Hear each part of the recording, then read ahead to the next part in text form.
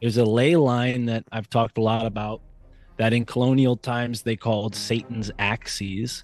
And you can draw this line, it goes straight through Mexico City all the way up to Stonehenge. It's deeper than that. There are these undercurrents of cults. That's the only way you can really define it is a cult. There's a Yeah. cult that's been alive for a very long time. It's taken different forms. And, it's almost like a war between these groups. They all kind of have the same information and they can't really rat on each other because then the whole game's, kaput. What is happening? Everybody, welcome back to an all-new episode of Low Value Mail on this February 20th, 2024, the year of our Lord. It's episode 96, and we got a heater, as they would say in the podcasting industry. We got a heater for us tonight. We weren't even supposed to have a show. I was supposed to be in Florida right now, but my chick got influenza B, not to be confused with influenza A, which is like, I think you get that from an animal. She got number B.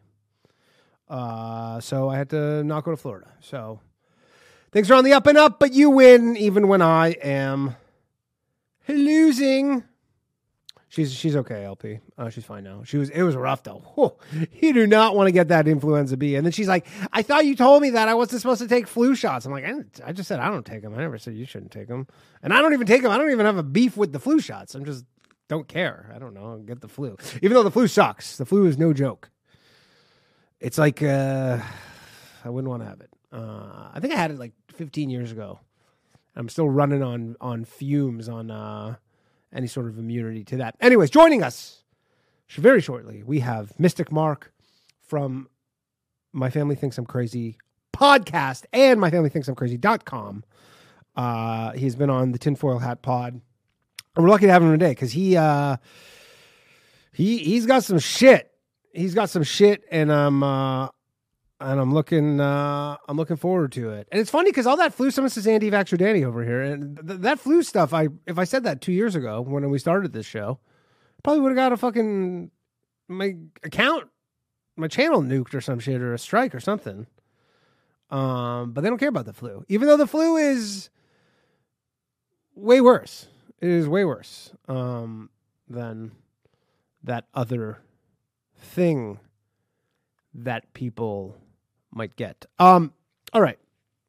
So before we start, please, excuse me, like and subscribe to the show. Tell a friend. Honestly, just do me a favor. You gotta have, some of you must have friends who are not watching this show. I don't know. Just if you know somebody, just give them, say, hey, you like call-in radio shows?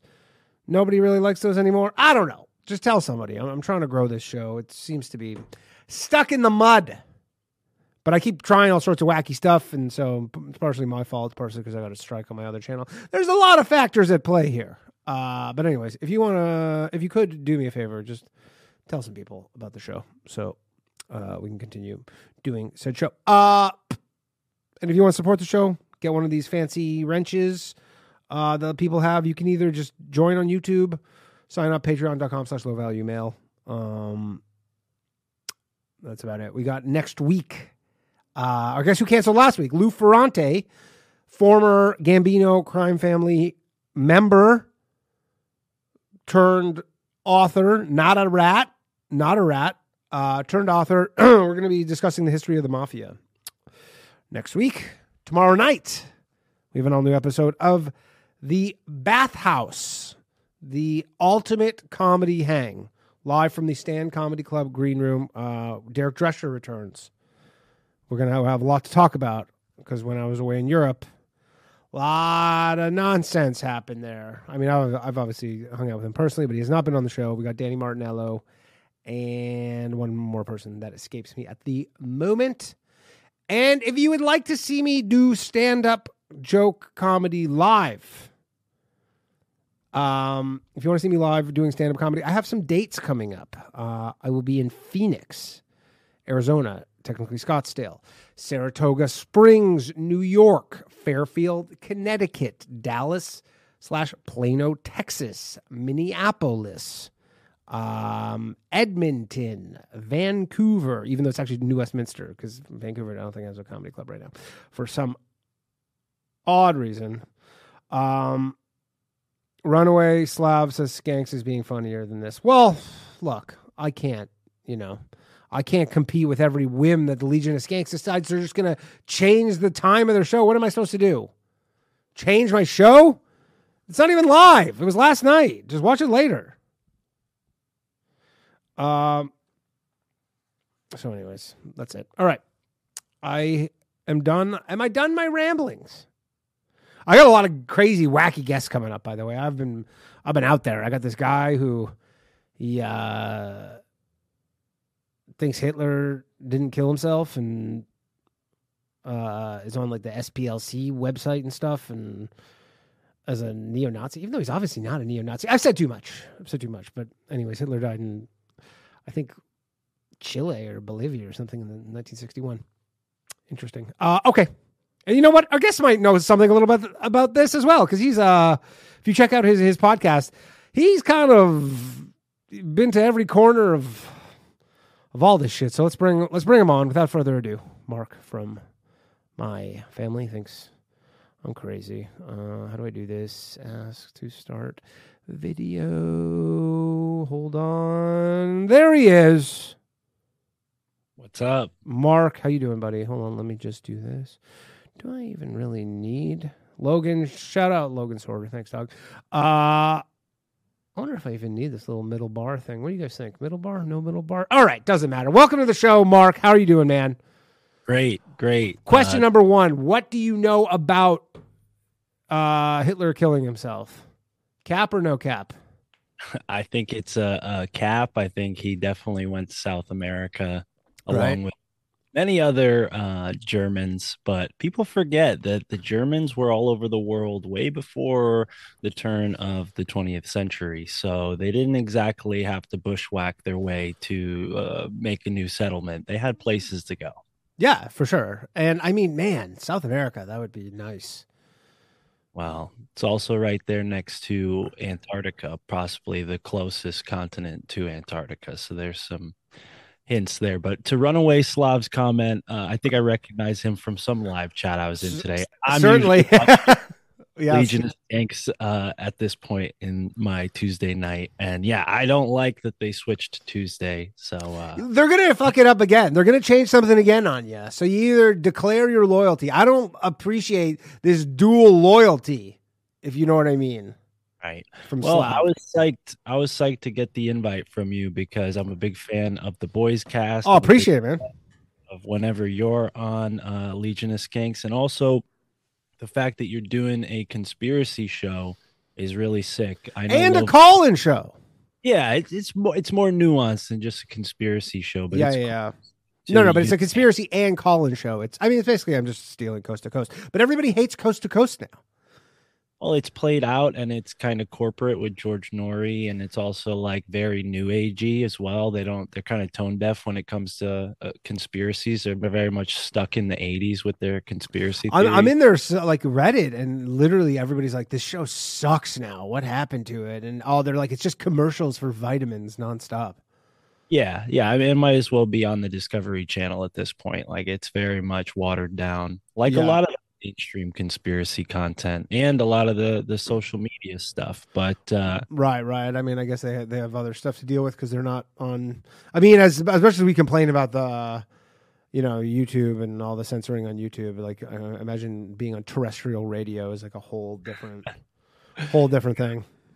Yeah, absolutely. I've been on it a couple times. It's fun, but I think people prefer podcasting now, especially. It's just a different time that we're in. Radio's cool if you drive in a car a lot, and that's all you can get. That's all you can connect. But with unlimited data now, which generally everybody has, you can just kind of get everything anyway, so it doesn't really matter. Anyways, enough about this. So tell people a bit about yourself, just for anybody who does not know who you are or just your background. Cool. So I started my podcast. My family thinks I'm crazy around the time that I started working for Sam Tripoli. I met Sam at a show in New York, gave him a book. We struck up a conversation, and then I was on his Patreon show a few months later. One thing led to another, and now I book the guests for Tinfoil Hat. So that afforded me a big opportunity in the podcast world, and I seized the moment and hit the ground running with my podcast. I've done about 400 episodes since starting in 2021, Nice. 2000 Oh, damn, you're cranking around them there. out. So I've interviewed David Icke. I've interviewed people like Tommy Chong. It's hard to Yeah, think yeah. like when I talk to my normal friends, like my parents who think I'm crazy. A lot of the people that I'm psyched about interviewing, are notable to me, but not famous to the world. My favorite person I've probably interviewed is an author named Michael Hoffman, who, if you look up his name, it's like nuclear radiation. So he'd be Tell well, one. tell us about Michael Hoffman. Oh, Michael Hoffman's the best. Everyone at the ADL and those groups think he's a anti-Semite, so that Well, should that was give the you. same thing with this guy. His name's Harry Cooper, who I was just talking to today from Shark Hunters. I don't know if you know who that is, but he basically it's his thing called Shark Hunters, and they just go and it's like a historical thing where they just go find all these like essentially Nazi sites in South America and like all these like secret Nazi things but it's from a historical perspective. But then the problem is I guess there's some people who identify themselves as neo-Nazis who are like that as well. They're like, yeah, I like that, and then they're neo-Nazis. So then they're like, okay, well, this guy has fans who are neo-Nazis, so then therefore he's a neo-Nazi. And you're like, well, then that means the Canadian Parliament's all neo-Nazis. But anyways, yeah. It's a very convenient political football straw man that's been used even in the war in Ukraine. I mean, When you need mealtime inspiration, it's worth shopping Kroger, where you'll find over 30,000 mouthwatering choices that excite your inner foodie. And no matter what tasty choice you make, you'll enjoy our everyday low prices, plus extra ways to save, like digital coupons worth over $600 each week. You can also save up to $1 off per gallon at the pump with fuel points. More savings and more inspiring flavors make shopping Kroger worth it every time. Kroger, fresh for everyone. Fuel restrictions apply. if you watch the Carlson Putin interview, that was a major talking point for Putin. He said, "Oh, well, tell Ukraine to get their Nazis out of there because that breaks our agreements with them about Nazism. They're very sensitive about Nazism in Russia, rightly so." Um, Yeah. I liked what Putin had to say for the most part, but as far as my podcast goes, it's really interesting because when I first started this journey, I never listened to podcasts. I was very much someone who questioned everything. Podcasts didn't really exist when I started this journey, I guess. But I would find books and weird people, and these little pieces of information would just kind of stick with me here and there. And the way life works, I really believe in synchronicity and not in this new agey astrology relationship kind of way. But when you announce your purpose to the universe in a confident way, in a private way that you are willing to dedicate yourself to, the universe responds. Whatever that is that you believe in. I personally believe in a creator. So the creator may have a hand somehow along down the chain in that process. But I definitely am not delusional enough to think that God is like talking to me directly with these synchronicities. It's a sort of spiritual physics that we don't understand. And for me, little personal anecdote, my great grandmother danced with George H.W. Bush at a ball in New Haven. She liked to get around, When was this? this was in the early 20th century. She was alive when I was born, and she was in her 90s, so she had lived for most of the 20th century. And yeah, so she danced with George H.W. Bush, and I only found that out after I had begun my Like when he research. was younger? Oh yeah, when he Like, was he was married at the time. It was a polite, oh dance. yeah, It yeah, wasn't yeah, it anything wasn't. romantic, but yeah, and she also got asked out by Frank Sinatra, but that's a different story. So Whoa. yeah, but my personal kind of connections to all this only dawned on me much later.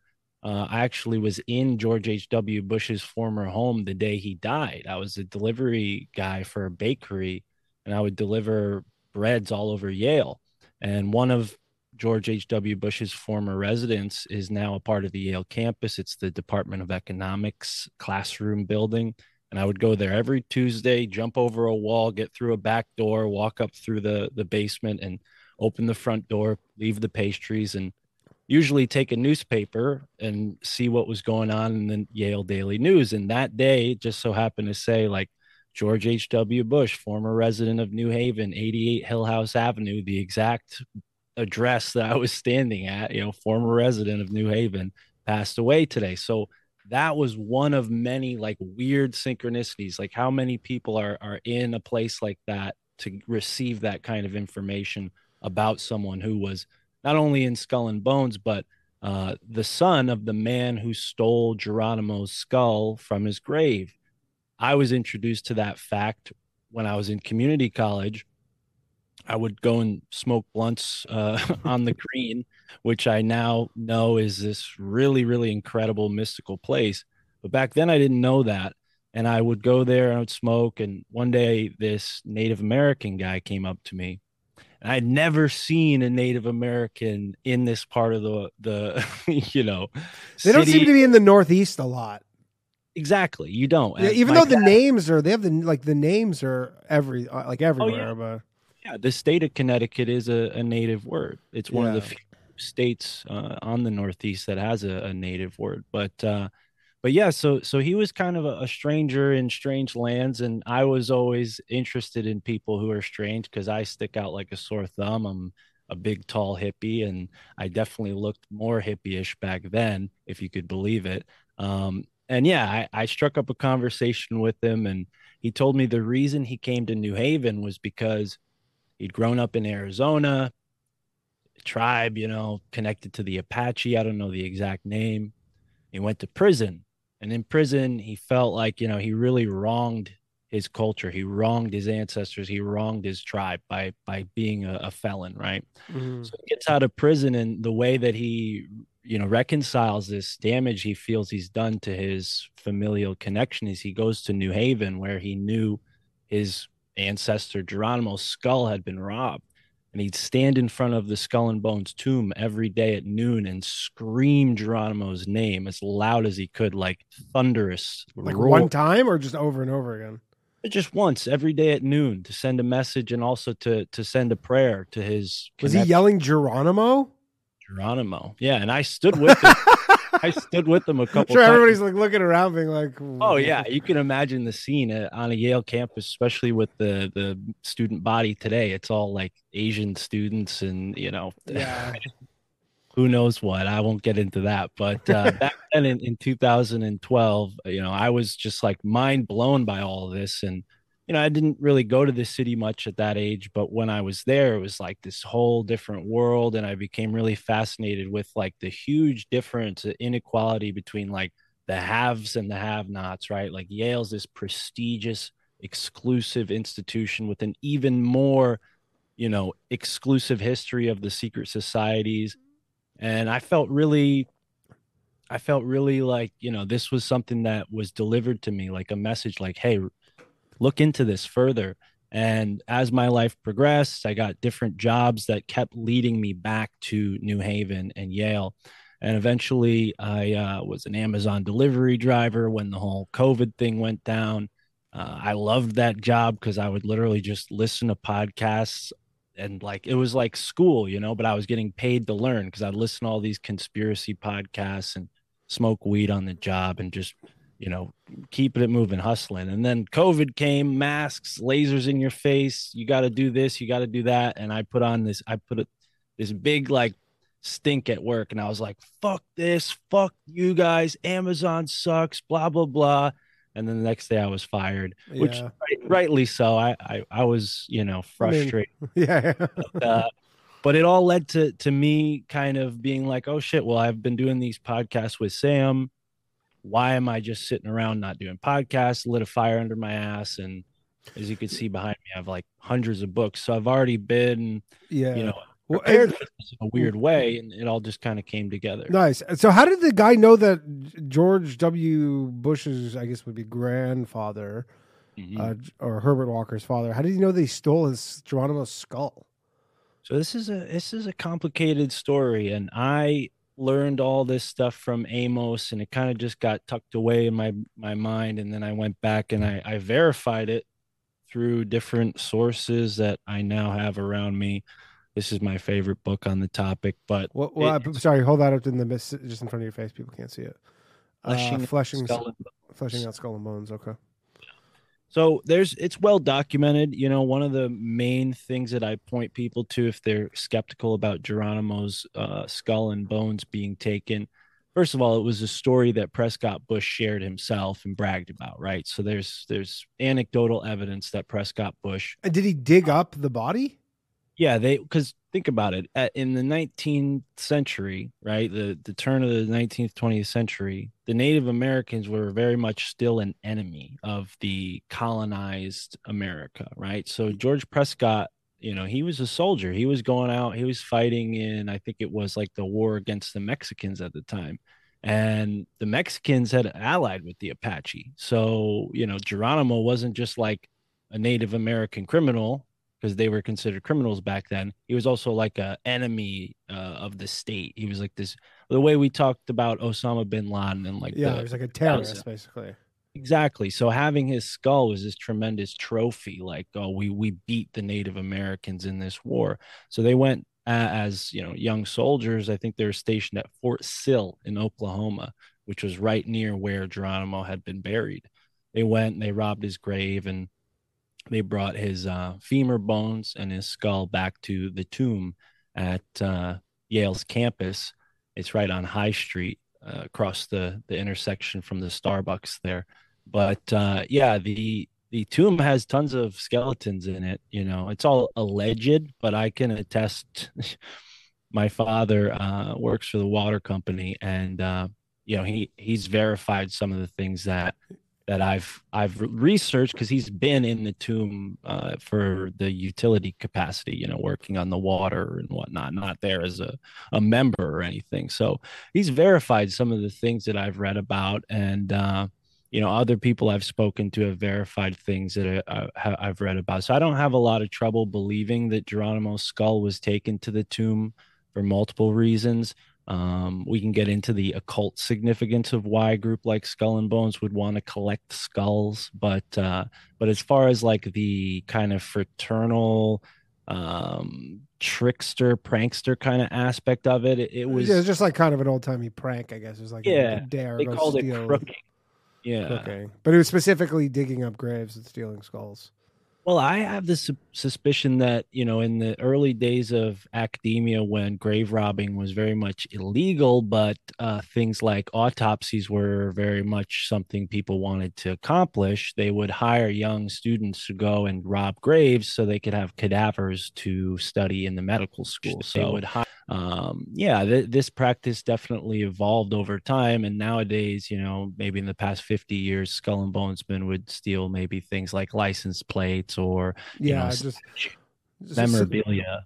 right. So you wanted to, we were talking before about, I don't know if your expertise per se, it seems like you kind of are a bit of a polymath, especially when it comes to all this.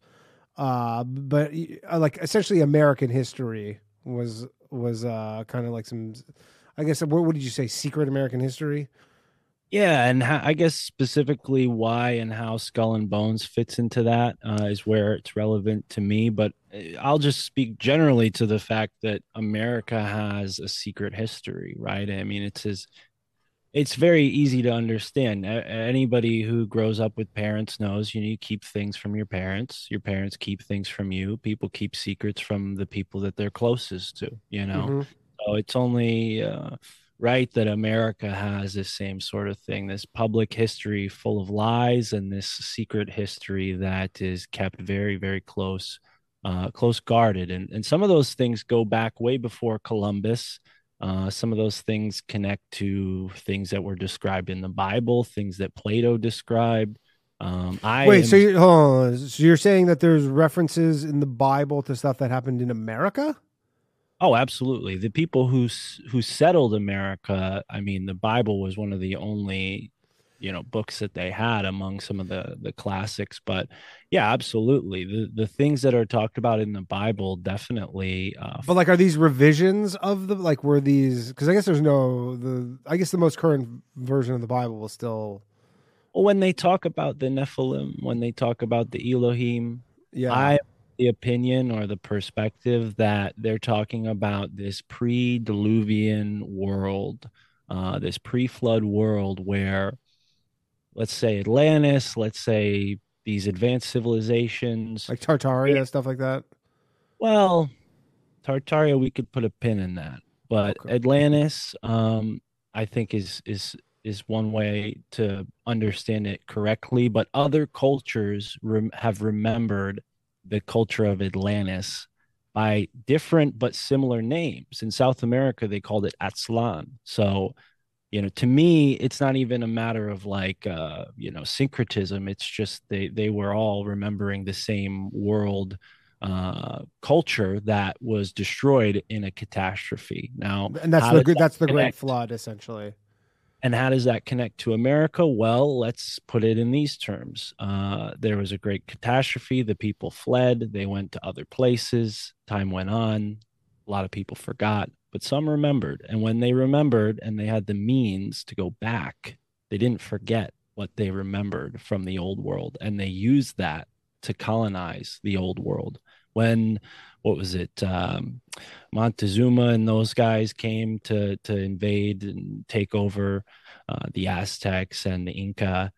They didn't do it blindly. They knew exactly who they would be meeting. They had a book this thick telling them all about the cultures they would interact with and how to accurately defeat them. That's why they showed up dressed in feathers and gold, because they knew that these cultures would consider them gods.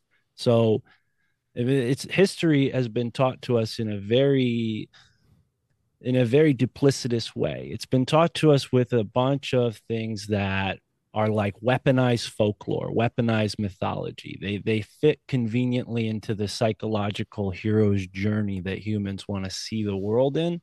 But America is a story of villains. There's definitely more villains in our history than there is heroes, and Sure. I'm someone who believes in the Constitution. Hell, I live in the Constitution state. And I think a lot of people forget that Connecticut has so much importance in American history. So that's kind of why I do the research I do, because Yale University, Skull and Bones, secret societies, the oil industry, the opium trafficking industry, these are all connected. These are all connected to the banking industry, the Wall Street folks who, I mean, they're racketeering basically. That's all it is, and it's just collecting the wealth within bloodlines, and it sounds a lot more sinister than it might look from the people who witness the lives of these people, but that's the banality of evil at work. These people, they're so insulated from the victims of their crimes that they're never affected by it. It's like sitting on top of a tank that's a mile tall. You never feel the bumps from that's crushing. Yeah, you're saying you live in just a different Exactly. planet, essentially. And that's the kind of thing that America has designed from the beginning, right? There's been this class system that's inlaid within American culture that Skull and Bones is neatly rested at the top of. And, you talked about Hitler at the beginning of the show. Well, who financed Hitler? Skull and Bones did, right? And people associated with Skull and Bones benefited. And are these just financiers, essentially, like kind of high They're finance? people, well, they're people that want to see a certain, turn of events take place. They want to put the dominoes in a certain way so that when it gets pushed over, they fall in the direction that they want it to fall in. They just have to set up the pieces. They don't have to push it over. That's kind of the idea with how these people work. They think in, generations, not decades, right? They think about their great great great grandfather, and their in turn great great great grandson, and what they've inherited and what they're passing on. And most people in America don't think like that. We think about what's going on in our life, and that's design. The education system has split into two branches: the the enslaved and the enslavers, and you put it in those terms and it's really brutal. But when you look at the university system today and what they have these children like sensationalized or fanatical over, it's race relations. And Hmm. I find that really distressing because the true issues that are at work are class related. They're not race related. Race is a construct that was designed by these same people to divide us. And that's why these schools that are connected to the elite systems, they're almost being rotted away by their own toxins that they've spewed into the culture. It's kind of funny. There was a story that came out recently about Skull and Bones and how the members want to take all of the alumni's photos down because they're all white men. And it's like, yeah, Yale only accepted men until the 70s, and it only accepted white people until the 70s. And it only let women into the secret societies in the 90s, and so on That's and so forth. And it's all kind of yeah, snowballed to really, crazy. I I guess if you let women in secret societies, that's the end of those. well, that's what It's they were 2000. saying in the 90s. And Shaft. exactly, a lot of the I think a lot of the old boys at that time realized that their networking structures were not going to do the same thing that they did for the previous 150 or so And years. what are like some other like notable members of Skull and Bones? Because it seems like in terms of the hierarchy of I guess colleges, universities, there's Yale's I guess is up there. It seems like Harvard is like. Does Harvard have an equivalent? Do they cross over into Oh one yeah. larger? What Like you have to is understand that like about the Bohemian Harvard, Grove stuff where like that's where they all go to? Like it's almost like a feeder system. what you have to understand about Harvard, Yale, Cambridge, and Oxford is they're all the same entity. They're all the same. So Harvard founded Yale essentially. The guys who founded Yale were all educated at Harvard, right? It's a separate institution in the sense of like, finances and who's invested in it and whatnot, sure. But it's a feeder system for this elite class. So you have this group of people who were loyalists during the Revolutionary War here in America. Not all of them went to Canada after Americans, won. They stayed in New England. That's why these wasps are the way they are. That's why New England has a pronounced different culture than the rest of the country. And it's kind of an anglicized European almost culture in many ways. Not everybody. I'm from, the Northeast and, very blue collar roots. So it's different now. But back then, especially when Yale was founded, it was all, people who had connections in Europe, maybe were politically ousted, right? So they came here for political power.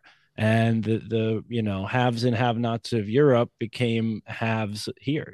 These people, they took advantage of America's new unfolding system. But to get back to your question about Harvard and Yale, Harvard has the Porcelain Club, which is an equivalent to the senior societies at Yale. But the reason why Yale's secret societies are important compared to the other Ivy League schools is because Yale has always been connected to espionage. Okay. And that's what the secret societies are really about. It's about espionage. It's about warfare. You don't do this kind of stuff unless there's a war being waged, right? That war is being waged against the American public back then and now. And are they like doing this? I don't want to say on purpose, but like, is that the goal? Like are they explicitly trying to do? I can't imagine they're wanting to explicitly wage war against the American public. Like, is it just come down to all this stuff, just money in the end? They're just trying to acquire more money and resources.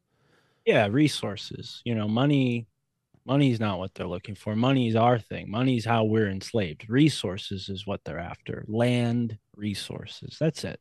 That's as simple as it gets. And industry as well. And you have to keep a tight knit on these things. They got to be sewn together real tight. And that's how they do it. That's how they accumulate power. And that's why the wars that are being fought are being fought in a way that people in this country, they think it's a democracy, yet we've been perpetually at war. And the anti-war movement wasn't just something in the 60s. This is something that America has historically always had is grassroots anti-war movements because America's perpetually been at war. America's not a country in the same sense that other countries are countries. America is more of a corporation being used by these elites Yeah. to to meet a certain ends to a goal. So when you think about it in those terms, it's easier to understand how there's a war against us. It's not so much that we're their enemy. We're their slaves. We're being used, and that's how all cultures run in a sense when you look at it, explicitly, right? There's Hmm. caste systems in every culture, Yeah, because it monarch. seems pretty common thing in most cultures. By the way, phone lines are open. Everybody, 1-888-949-2969. If you have any questions for Mark, Here's the distinction, and I think this is the shocking part that people might want to sit down and listen for is that America has this, like, again, this secret history, but it also has this secret spirituality, this occult, and it's becoming more and more apparent. And the reason why that is because we're being initiated slowly into this talk cult. about this occult stuff more, actually, because I see occult a lot. I see it used. I honestly sometimes I'm like I'm not even sure sometimes the context of it.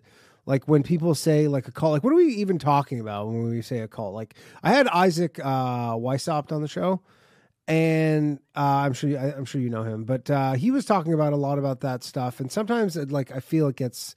Actually, you know what? Hold on to that. We got a call, and then we'll get to that after the call. One moment, Address that for please. sure. Yeah. Hello, you're on Low Value Mail. Who am I speaking with? Oh my goodness, I made it in. Holy. You did Oh, make hey, it. this is Logan. Sorry. What's Forgot up? to say. Oh, what's up, Logan? All right, Logan, you're on. Go ahead. All right. Hello. First time, long time. I always wanted to say that. Nice. Mark, I just want to say I love your show. You do good work. Danny, you're cool. I don't mean to be flirting so much in the chat. It just kind of comes naturally. It's all good, dude. But yeah, I don't have anything constructive to add. I'm sorry. You just wanted to call in and just say what's up? That's cool. You can do that. That's Oh, actually, I do have a question for Mark. I can't hear him though. I'm here. he's there. One. Thanks for the Okay, so sorry. Go ahead. thanks for listening to the show. Of course, man. I can't afford. Danny needs a lot of money, so I can't really afford to support two podcasters. But anyway, I have a weird question. This is totally out of left field. Everyone in the chat's going to roast me. Mark, personal question, sort of philosophy. So I have this weird hypothesis. I just want to bounce it off you. So I have this weird feeling, and I have no proof or evidence. Basically, I like to think that all the conscious beings on this planet are just slivers of a higher dimensional consciousness, if you will. But we're all here in purgatory or in training or something to that nature, and I just want to know how that bounces off of you. Interesting. And training for what? Or you're saying you don't know what we're here? This is just this is one. It's like this is one level purpose. in a rung, kind of. It's like the base level. It's like our consciousness could not collectively ascend until it is able to responsibly handle the powers it would have. So crazy hypothesis, I know. So all of our consciousness would have to agree. You're talking about avatism. You're talking about the idea of Yeah. Oh, thank you. Yes. And that comes from it's like, what, 16th, 17th century Hinduism, this idea. And it's kind of like East meets West, right? Because people forget that a lot of the spiritual ideas now are actually like a mixing of when the East and the West started to really kind of come together. So avatism I personally think it makes a lot of sense, but I would defer to somebody who's an expert in it. But I personally, um, whenever I've listened or read stuff in that regard, when we're talking about us as like a holographic being in a larger sort of Matrushka egg layout, where we're like connected to the dimension we can experience while simultaneously connected to, let's say, 12 others that we aren't necessarily consciously experiencing, but in a way, another part of us is. I think that helps explain ideas like guardian angels, reincarnation, ghosts. So I like to live in that world of avatism. I don't know that I'd necessarily ascribe myself to all the rigidity that it takes to be a yogi, but I do like the way they see the world. I think it's a very aesthetic way of life. So, yeah, but it takes that kind of aestheticism, I guess, to clear everything out and really see what the realm is for what it is. But Sam Tripoli talks about like we live in a realm. I think that's what he's kind of talking in layman's terms about is we live in a realm is avatism. So I encourage people to look that up. AVATISM, avatism. A lot of people in the chat are Thank you for familiar with Oh, tism. sorry, Danny. So yeah, no, it's all good. They know that second part. All right, later, buddy. All right. I can address your occult question now. Yes, the occult stuff. So when people talk about the occult, because honestly, I don't like, I hear it a lot, and sometimes I'm honestly like, I don't get really the context of it. Like, are we talking witchcraft? It's a little bit of that. So let me explain it in these terms, because when it comes to like the way commonly the occult is used, I often take a lot of umbrage with it. I think people use it a little too freely. But when it comes to the occult, all it means is hidden, right? So when you have a hidden symbol or a hidden agenda, it's almost like a subliminal message, right? When people talk about a cult at the Super Bowl halftime show, or when people talk about a cult in a movie or a cult on television, they're talking about subliminal messaging. The reason why they're talking about that is because we live in a world that's lying to us, right? We live in a world that is telling us that, oh yeah, America's a Christian nation. We're Christian. We believe in God. Go to church, read the Bible, kick a football, drink a beer, have fun.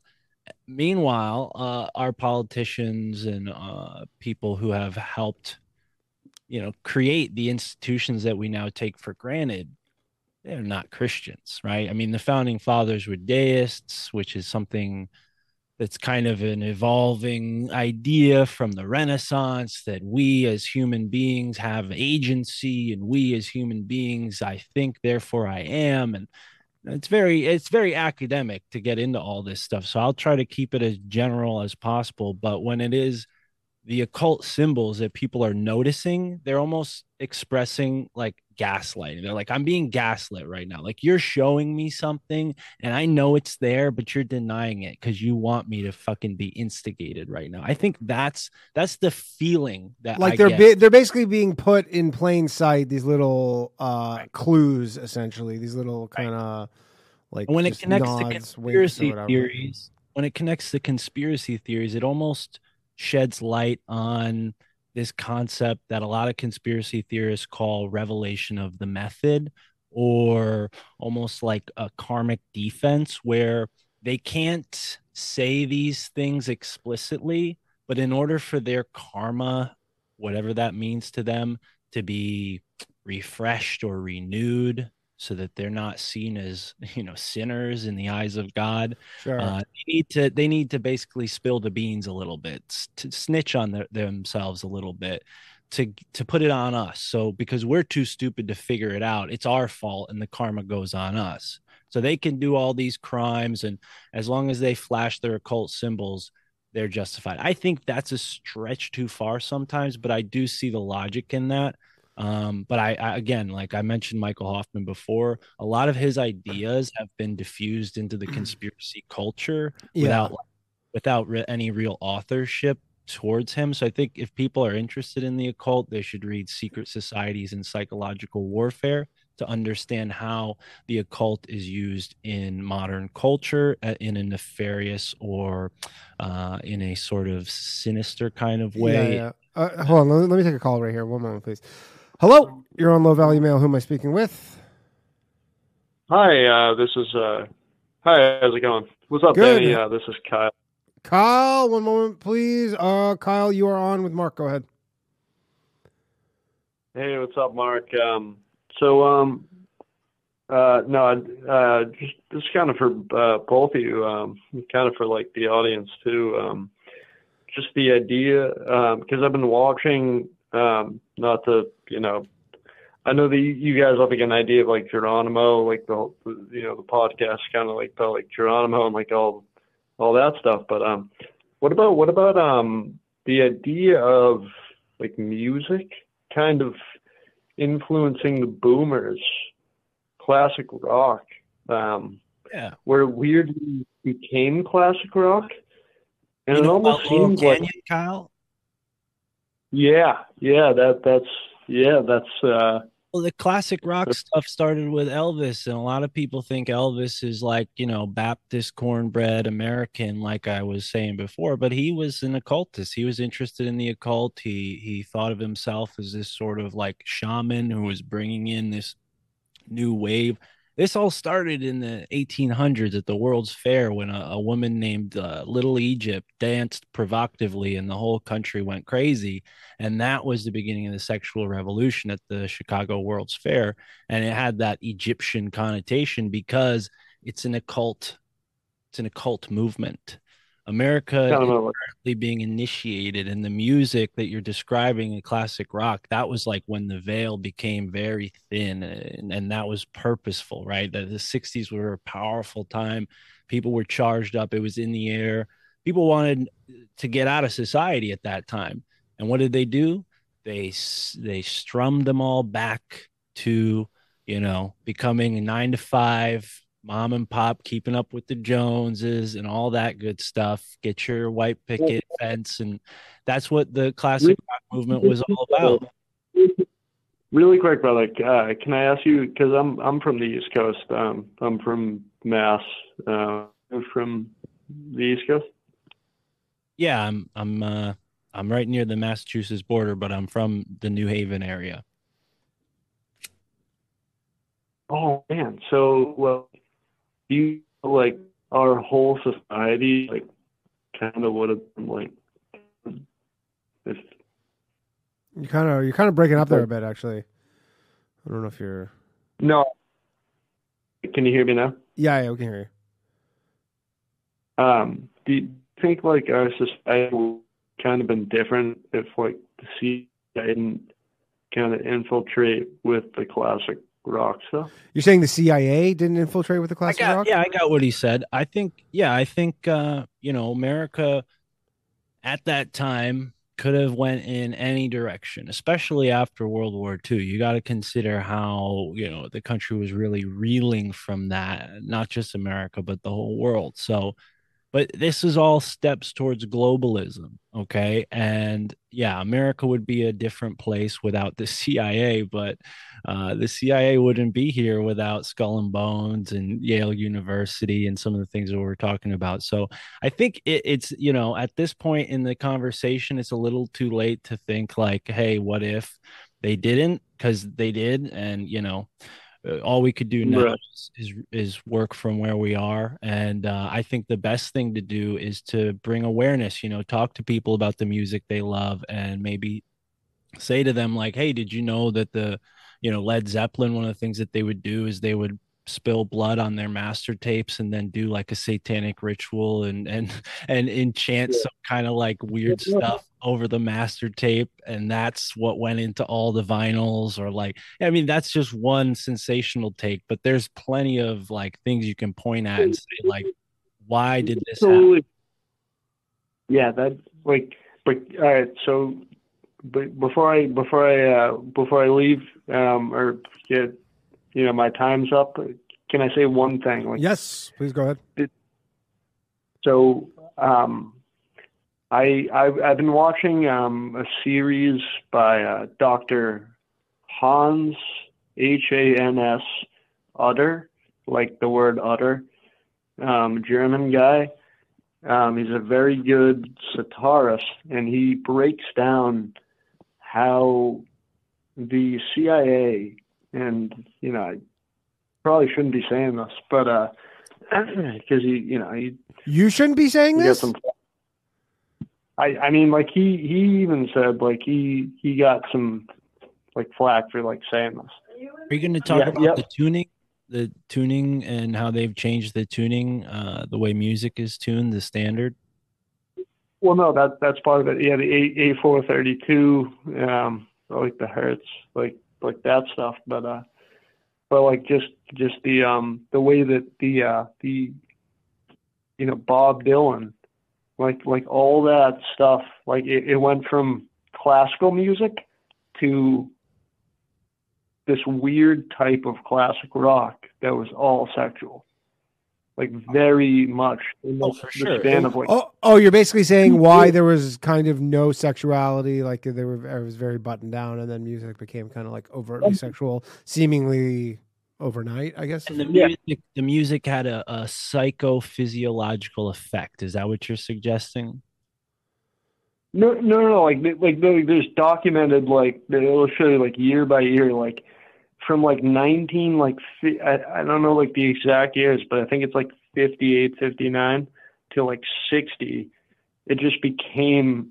It went from like classical composing was like you couldn't even do that anymore into like classic rock, which wasn't even a thing, and it was like.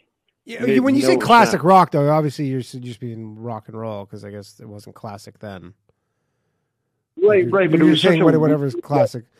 I mean, yeah, I don't.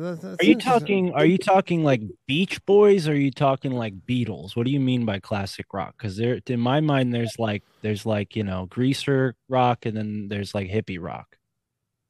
Well, I mean, there's like, I mean, like it just everything came, but like, it just suddenly it like emerged out of nowhere. Well, that's the thing, though. It didn't emerge out of nowhere. I just mentioned this before. The Chicago World's Fair, Little Egypt. No, but It was a gradual. It was a gradual progression from the 1800s. People forget how big the occult was in the 1800s. People were regular members of all sorts of different secret societies. The Freemasons were at an all-time like high membership. So maybe it didn't emerge out of nowhere, but classical music went no one. Who still that might be a taste classical? thing, though. I mean, my Who parents still listens to classical music? The Chinese, the intellectuals. My parents are not Chinese, but they like that shit. I don't know, but yeah, not a lot of people. The intellectual elite still love classical music, and I think that's exactly what I was describing before, where culture has been manufactured away from this ideal, which is all the human beings are kind of in this one boat striving towards a common goal, to this more parasitic dynamic where you have a very elite group of people who need this host group of people to achieve this of achieve. It sounds like you're getting kind of like religious about it. Like I'm just talking about like the bare bones facts of it. Like it went from there's classical, a bare bones fact, but like caller, couldn't it have been like because a lot of times with certain things, especially before when the technology was much like slower, it could have just been gradually building up, and then it hits a critical mass, and it seems like it happened overnight when in fact it was actually just gradual, but you're just not noticing it until it just kind of blows up, so to speak. Well, Danny, I hear what you're saying, but think about this. Like, you literally have, like, it's the 30s. You have classical composer, you have folk music, and then all of a sudden you have Elvis.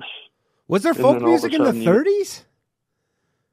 I don't see. My music history is not that good. I don't. Yeah, well, and that's the thing, though, is like it seems like there was Django Reinhardt and all that stuff, and kind of that jazz, and you had multiple factors going on. First of all, you have the Industrial Revolution, which is allowing for the mass production of instruments in the first place. So now people are getting their hands on instruments, right? They're not just like things you can make with your know-how and whatever you have lying around. I'm talking about guitars and things that need to come through a factory or some skilled craftsman's hands, right? These things start to get more widespread and available, so people start making music on their own. And these corporations, they need to own everything, right? So they own the style, they own the popular creators, they put these stars, these celebrities out in front of the public.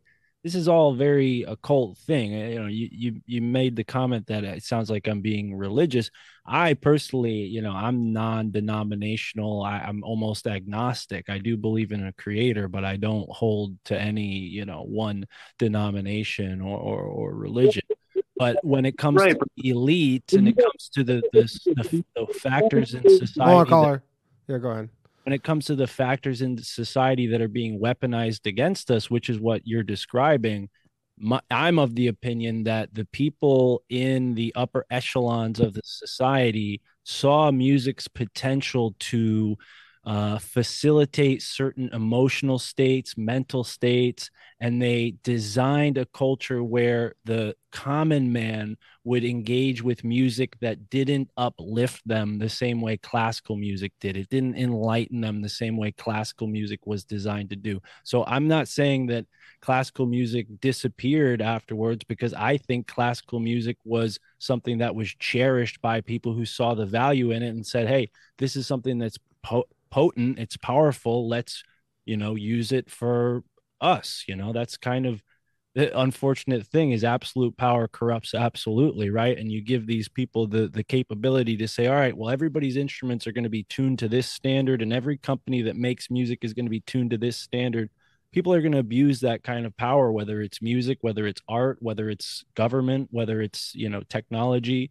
People are going to abuse power for Yeah. greed. So I think what you're talking about, it has cultural implications, because it's the sexualization of a culture, it's the breakdown of a culture, it has to do with eugenics, depopulation. It's very, very complex what you're talking about. Yeah. All right. One last thing, caller. Go ahead. All right. So all I'm going to say is, what about the fact that after the 40s, nobody that made classic composure could get any funding? You don't think that wasn't manufactured? Before Listen, that, I think we're saying the same things, but you're privy to more information on this subject than I am. So if you're telling me that classical music was not funded after that period in time, then that I wouldn't doubt that was Okay. Actually, caller, I do have one question here. When you say funded, like I don't know how the music industry used to work, but I assume it's similar to other than the whole payola stuff, where like that's how you got on the radio, was basically bribery. But like when you say funded, like you mean by some sort of like benefactor, or like, what do you mean by that?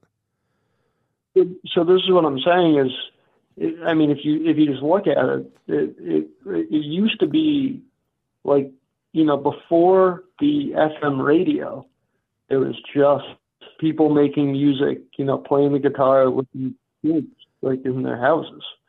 Yeah, and then absolutely. I mean, there was definitely live. People went and saw live performances of music. Some of the earliest rock and roll stars did, like, they would just go to a radio station and play all the hits. They didn't have any original songs of their own. They were just so skilled at guitar that they would sit in the station. I get where you're coming from. I think what we're talking about here is the same thing. We agree with each other. We're coming from it at different perspectives. But my point is, these music. I'm not going to sound like a schizo. Like, I'm not trying to sound like a schizo. No, you don't. But like, you don't at all. No, yeah, you no, don't no, no, no. We got to take another call though. But I appreciate you just want calling. to address one point that he's saying. Yeah. Go ahead. Go. These are criminal organizations we're talking about. There's a money incentive. There's a financial incentive here, and the music industry has been used to sell us, intoxicants. It's been used to sell drugs. It's been used to sell alcohol. The people that were funding, Elvis and these guys, they weren't like stand-up guys. They were involved in crime and the mafia. Yeah.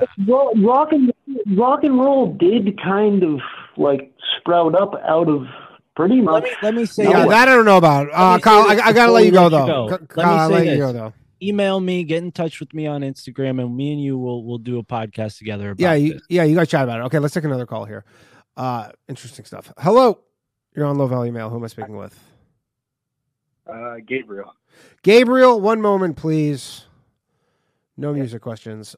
Gabriel, you're on with Mark. Go ahead. Hey, very interesting conversation you guys were having about the music.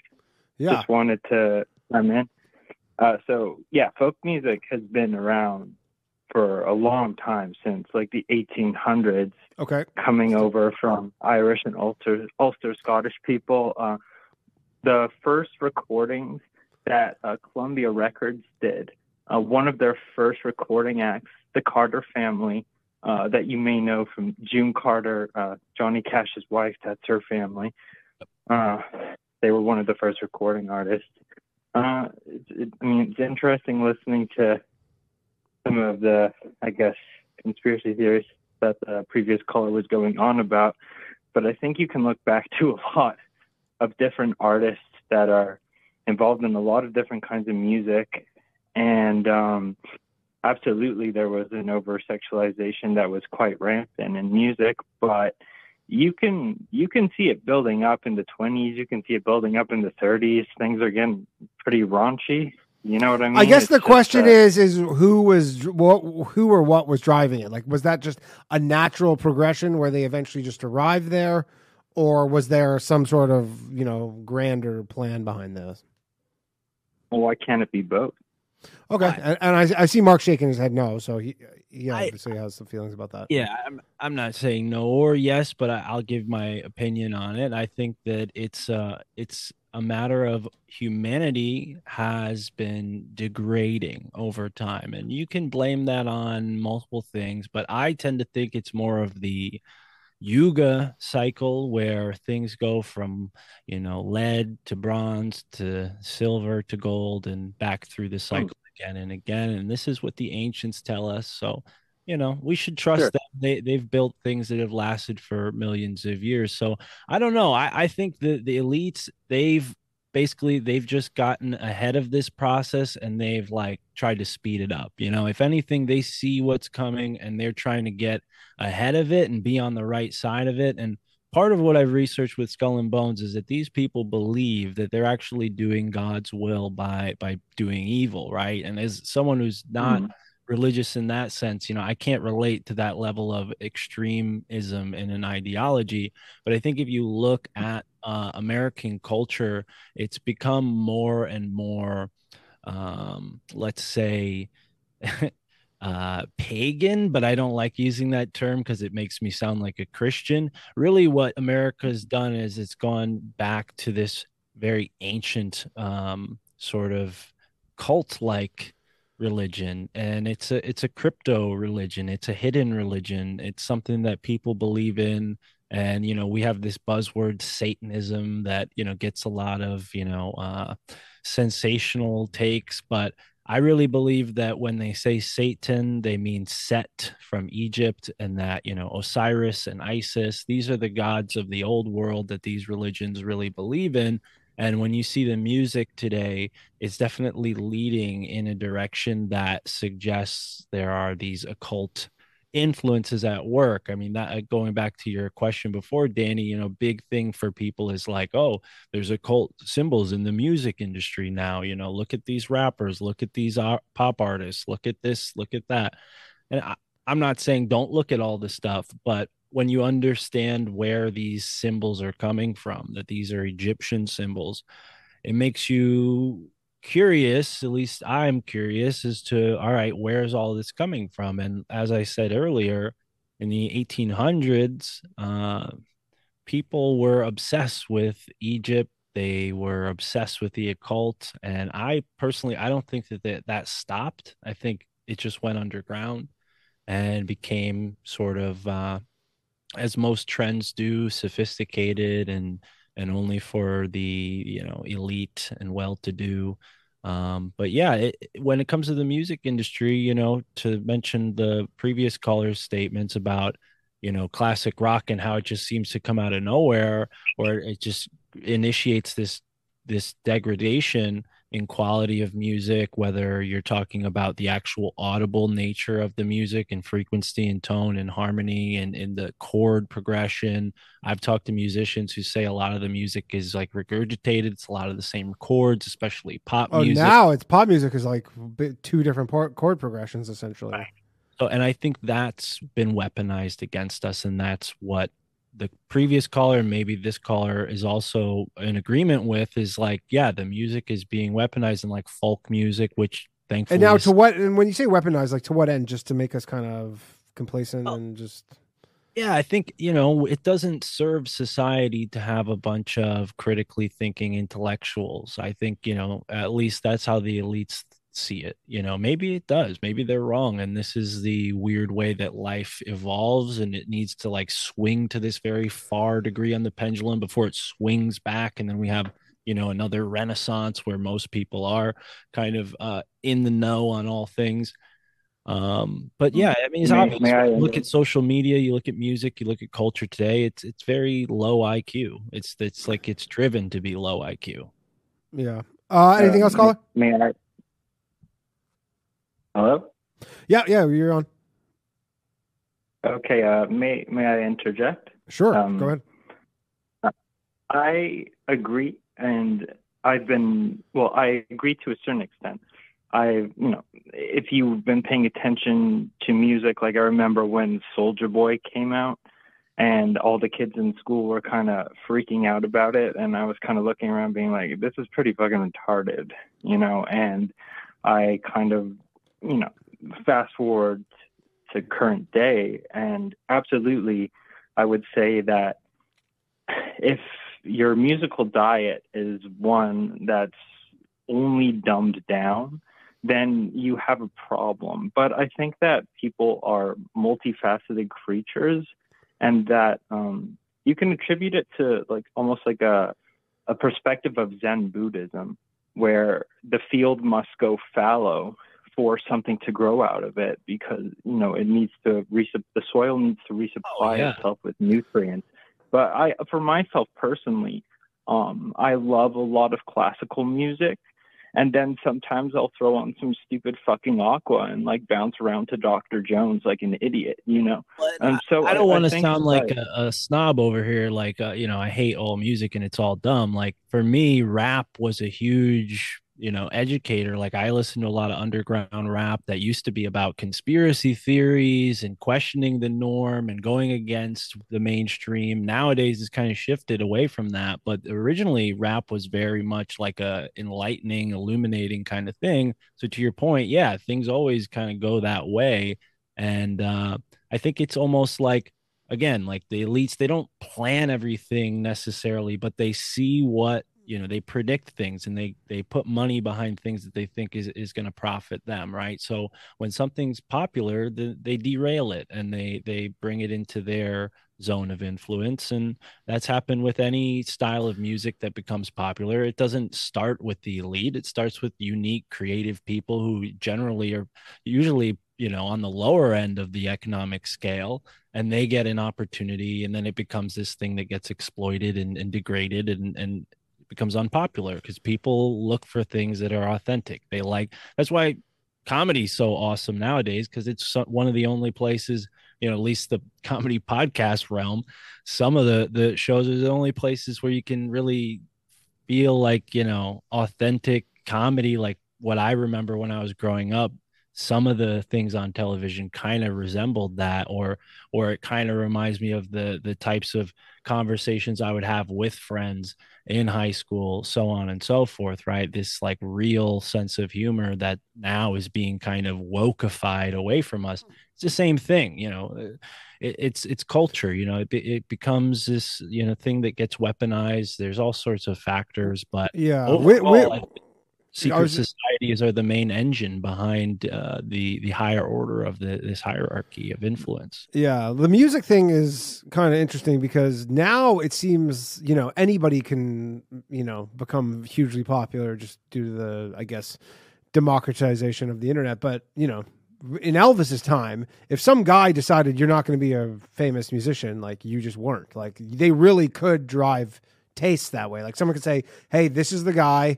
We're betting all our money on this guy." And as long as he was obviously, well, when you study a lot of those original famous classic rock acts, to bring it back to the last caller's suggestion, like a lot of them were connected to military intelligence. Their fathers worked in the military. What's his name from the Doors? Jim Morrison. His father was behind the Gulf of Tonkin. A lot of people know that, but he was totally a figurehead for the psychedelic rock kind of movement that was very much a part of the drug industry, the military's MK Ultra programs, where they were putting drugs into the culture and seeing how the average person would respond. And clearly they saw some sort of value in these drugs, so they let them out into the culture in this sort of criminalized way. I mean, this is well documented. These aren't opinions of mine. These are facts that have been documented. That the LSD that the Grateful Dead was bringing around was being created with precursors delivered by the CIA and other people connected to these groups. I mean, That you must know, have these been some drugs, fucking bomb acid. All right, thanks, caller. We're gonna take another call. Thanks, Phil. again, hit me up. Yeah, and we'll put that in the comments or whatever below so people can contact you. One moment, please. Hello, you're on Low Value Mail. Who am I speaking with? Hello. Whoa. Can you hear me? Yes, we can hear you. You are on with Mark. Who are we speaking with? Nice. This is David. Hey, David. All right, go ahead. I was just calling in. I wanted to ask Mark. There's this documentary out there. It's called Secrets in Plain Sight by Scott Onstott. And it kind of goes into like a cult layout of like DC and like different cities in America. Just wondering if you've heard anything like that. Yeah, that's actually one of the things I was prepared to talk about tonight. That factors into my research pretty heavily. Washington, D.C. is a whole, mystical landscape, right? And one of my big revelations actually was me going down to D.C. during the first summer of the pandemic. I dropped an Egyptian friend of mine off at the Allen Dulles Airport and then drove around Washington, D.C. And after that, shortly after that, I realized that Washington, D.C. and the city that I had been so fascinated with, New Haven, are in an alignment with each other. Okay. And there's a ley line that I've talked a lot about that in colonial times they called Satan's axes. And you can draw this line, it goes straight through Mexico City all the way up to Stonehenge, and it crosses through Atlanta, Washington, D.C., Philadelphia, New Jersey, I think Trenton, New Jersey, which is the capital of New Jersey, New York City, New Haven, Connecticut, Boston, Massachusetts, and then goes over the ocean and into the UK, where it just so happens to line up with Stonehenge when you line it up. What kind of preciseness are we talking about in terms of lining up?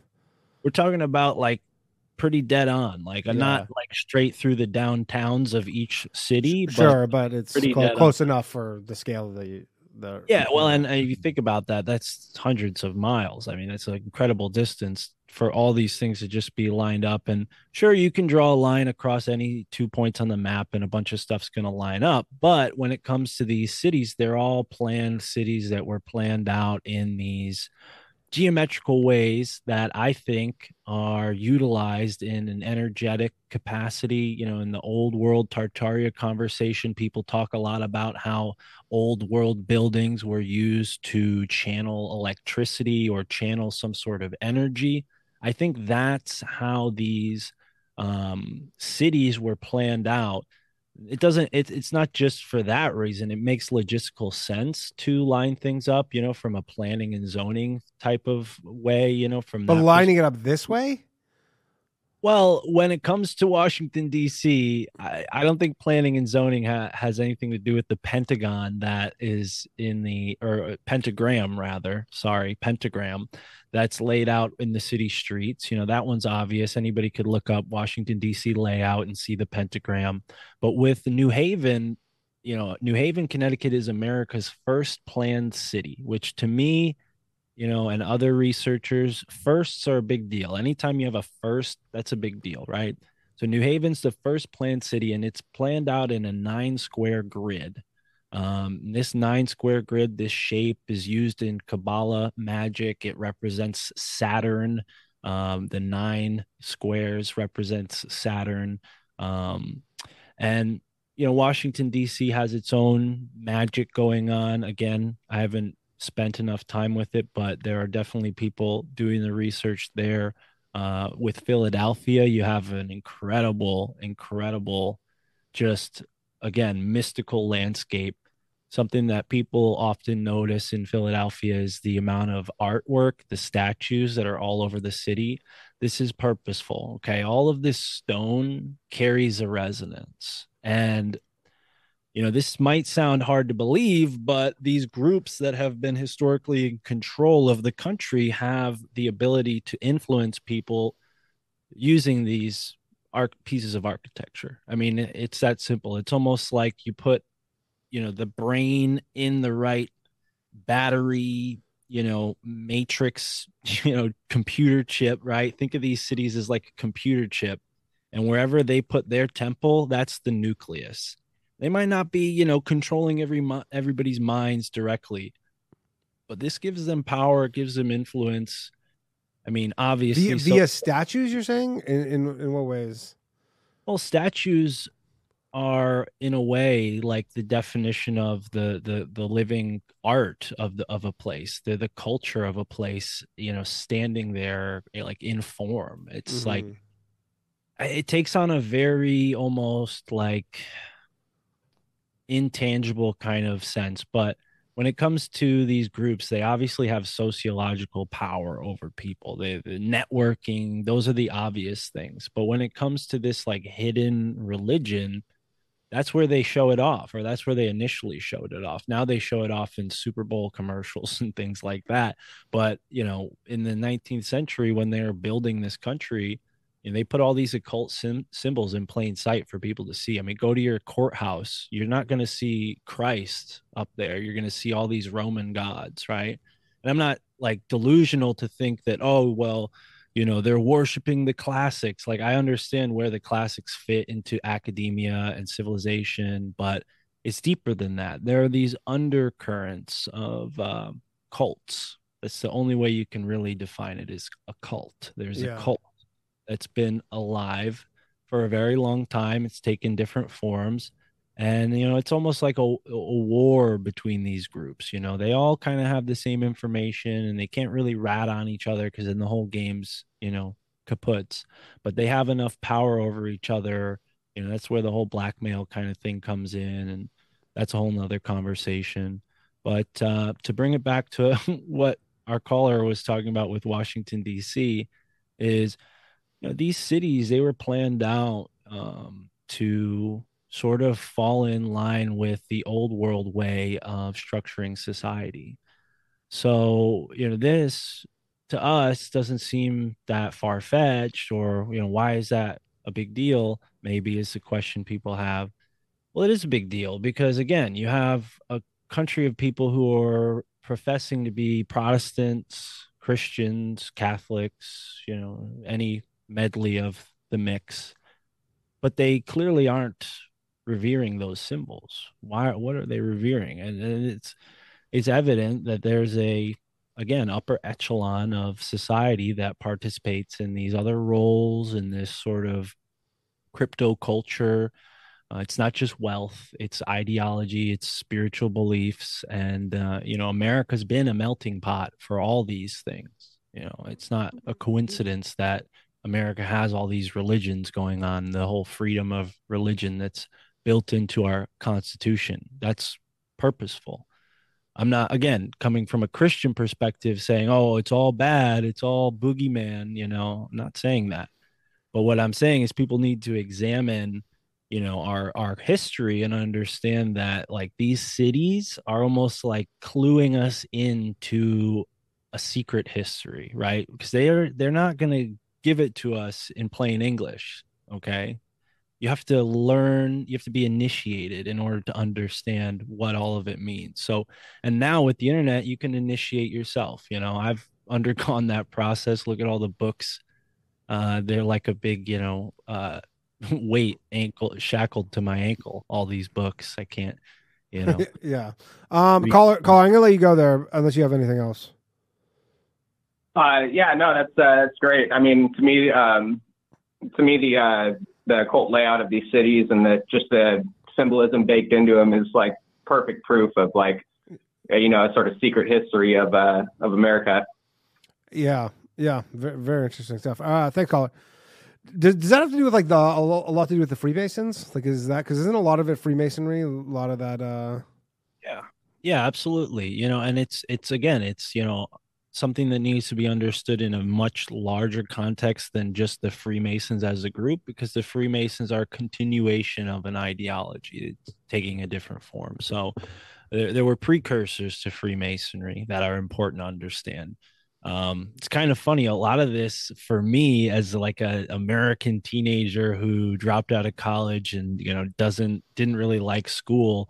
Like it came to me through smoking weed and playing Assassin's Creed, that Yeah. video game that is Right. based on a lot of historical stuff. And I didn't obviously base all of my stuff just from the video game. I took it to the books and tried to back up what I was learning in that game, because there is real information in that game if you can pick up Yeah. on Yeah. it. Hold that thought. I want to take this call. Hello.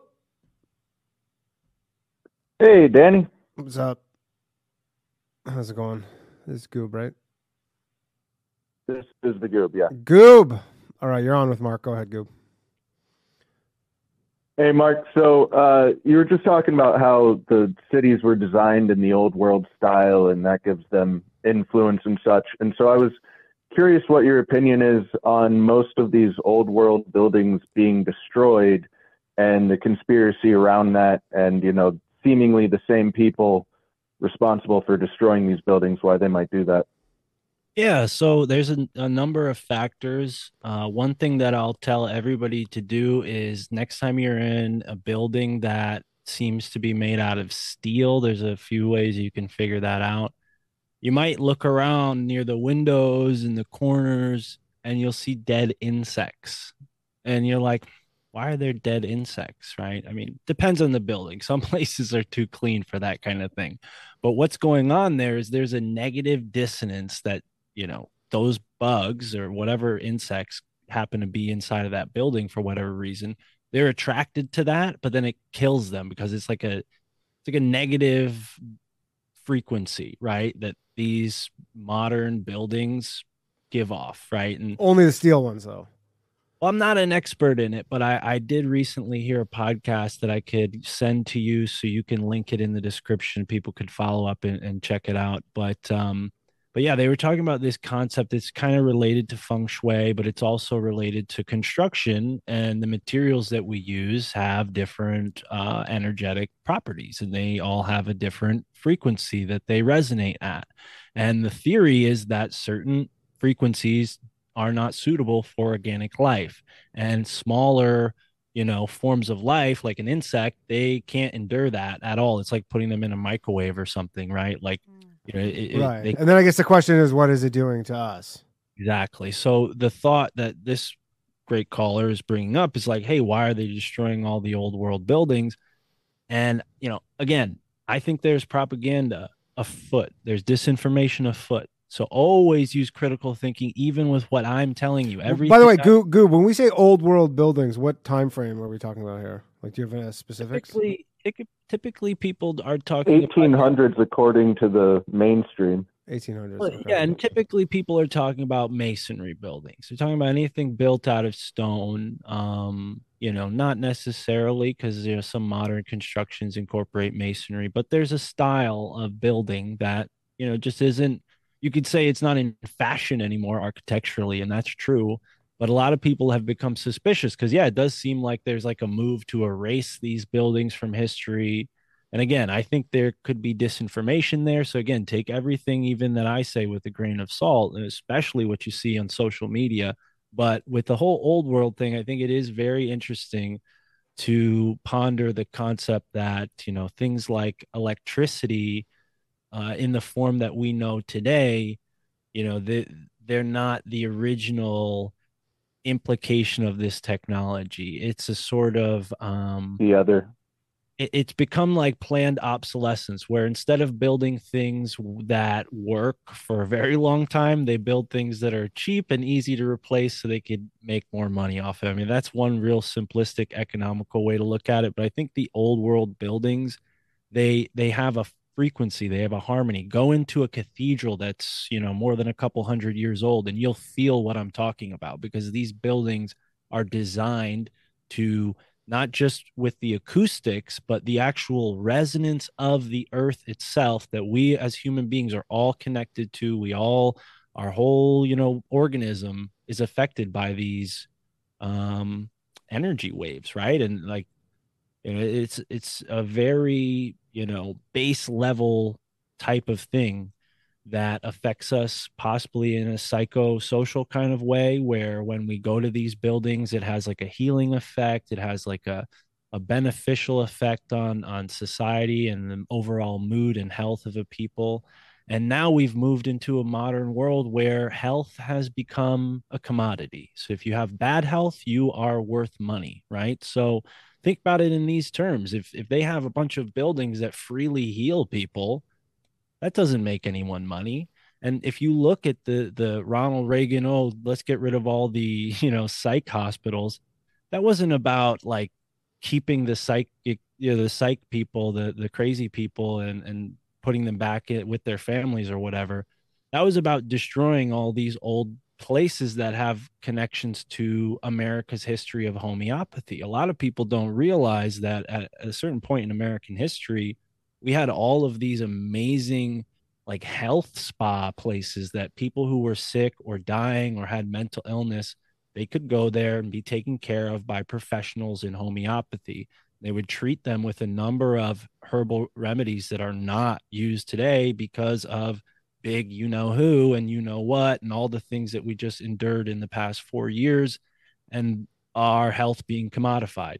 That's as simple as it is in that sense. If you want to get into the conspiracies of it all, you could talk about MK Ultra. You could talk about what the psych meds are doing to people's heads. There's a lot of nasty angles to it, and the military is all over it. They're connected to it. The politicians are all bought and sold. They're not helping any of us.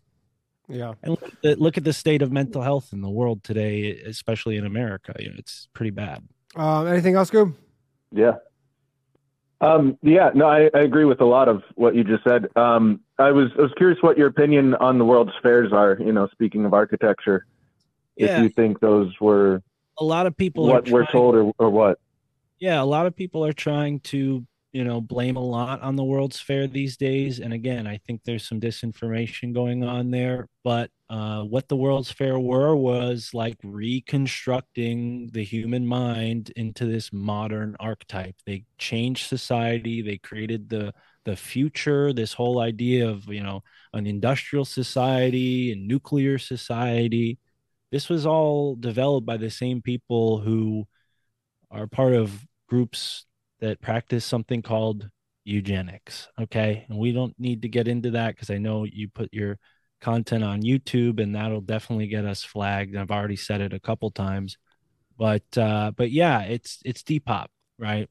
That's as simple as it is. And there are groups that you can research that are very wealthy and connected to the same groups that we started this conversation talking about, Yale University. And I mean, it's very deep, sinister stuff. And the truth is, there's a group of people in the world that are parasites, and we're the hosts. The common person is the host. And I think at this point, they're like, you know what? We could use the third world countries as the hosts now. We don't need the first world countries as much. So I'm not saying that dark stuff. Yeah, I'm not saying they're going to get rid of us all, but I think there's definitely an incentive to make us all a third world situation. Yeah. All right. Anything else? Yeah, for sure. Danny, make sure you put his contact info somewhere because I want to reach out. But yeah, thank you for answering my questions. It will be below. All right. Thanks, Goob. And everybody go check out Goob's YouTube channel. Goob, go comment in the chat, and everybody go follow Goob. He does some cool live streams on Sundays. All right. We got another caller. Thanks again, Mark, for joining me today. Hello. I think I know who this is. Y'all hear me? Yup. All right. I think you're on. Yeah, there you go. You're on. The only guy who calls from an anonymous number. That's how I know it's you. Hey, yo, what's good? What's good? Hey, Mark, you familiar with John Quincy Adams and his pursuit of trading with hollow earth people? No, but I love what you're Yeah, yeah. laughing, brother. This is a cool rabbit hole. Adams, John Quincy Adams. I know who he is, but tell me more. About trading with the Hollow Earth people. Yeah, go ahead. Yeah, so like in the shortest form, y'all know that Disney animation film Atlantis, right?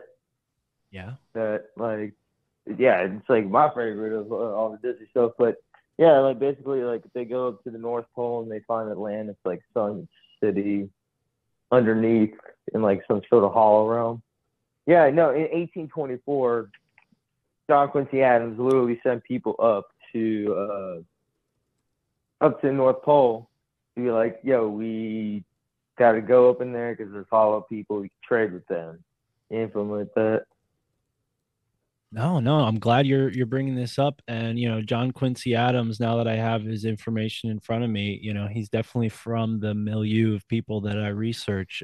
Braintree, Massachusetts. That's a spooky place. I'll just say that. But yeah, man, I'm really glad you're bringing this Hey, up. Mark, sorry to cut you guys off. Mark, just because there's a bunch of people asking for your contact info, do you just want to give that? Just tell people right now, just so they can. Yeah, at My Family Thinks I'm Crazy on Instagram is probably the best way. If you don't have Instagram, just email me at mfticpodcast@gmail.com. mfticpodcast@gmail.com. Okay, cool. Go ahead. Sorry to cut you off.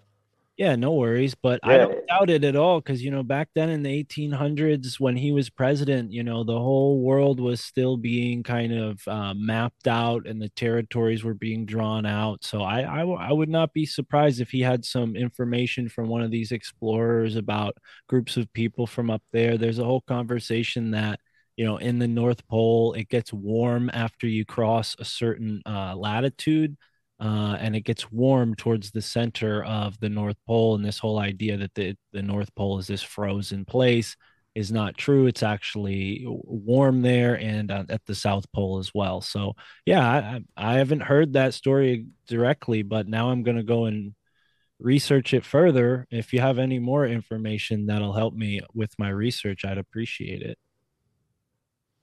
Yeah, I've heard the same thing about like, yeah, definitely Antarctica and Nazis and you brought up Ukrainian Nazis, right? What's your thing on them? Well, again, I I think know all about Stepan Bandera, and he was trying to unify Ukraine because Ukraine really ain't a real place. It's just a hodgepodge of different ethnics. Isn't everywhere though?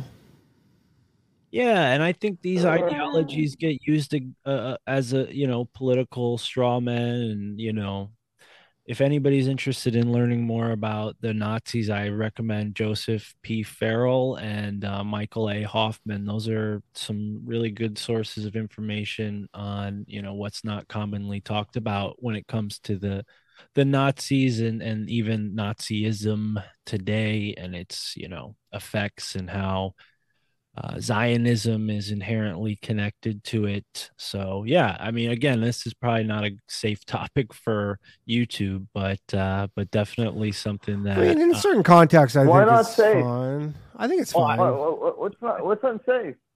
Hey, I don't make the rules at YouTube. I just don't want Danny. I honestly, it's so unclear what any of the rules are right now. Like about anything, it seems like you can talk shit about COVID again, and that's why a lot of my podcast episodes don't go to YouTube, just because I know like the YouTube's the front of the house. If people want the real, uncut, raw information, go to the podcast apps. That's where it's always going to be uncensored. But to speak as candidly as I can here, yeah, I think the Nazism in Ukraine is. It's being used to foment this conflict with Russia. Russia signed an agreement with the Ukraine that they would not have Nazism. There would be no Nazi groups in Ukraine. Now there are Nazi groups in Ukraine. Oh, go figure. I wonder who's funding them. Obviously, the same people that fund terrorist groups when they want to stir up a conflict for an invasion. It's the same. But it's also very likely they always had them as well, though. Oh, and that too. What is it? Nazism in Ukraine has always been inherent because you have you ever heard of the name Stepan Bandera? No. Stefan Bandera. So like, if you ever seen like the flags in the he's who all the Azov battalion theater in guys love. Ukraine. Yeah. Yeah. If you ever see flags where you see the Ukrainian flag where it's yellow and blue, but you'll see ones where it's red and black. Like the bottom half is red and the top half is black. And that was like, that's what like There's all the the Banderites or whatever. Yeah.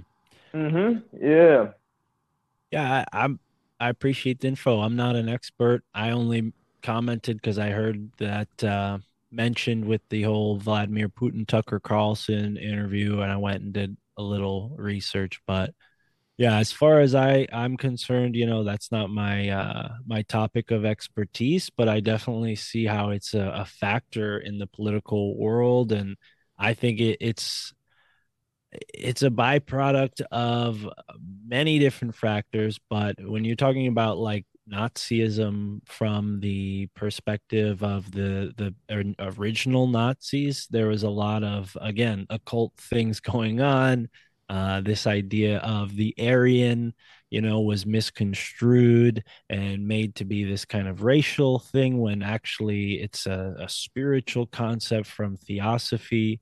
So I think in Ukraine today, people might feel, you know, the same kind of adversity that somebody in like a trailer park here in the United States would feel, and that might, have them turn to I think it's all going to come back.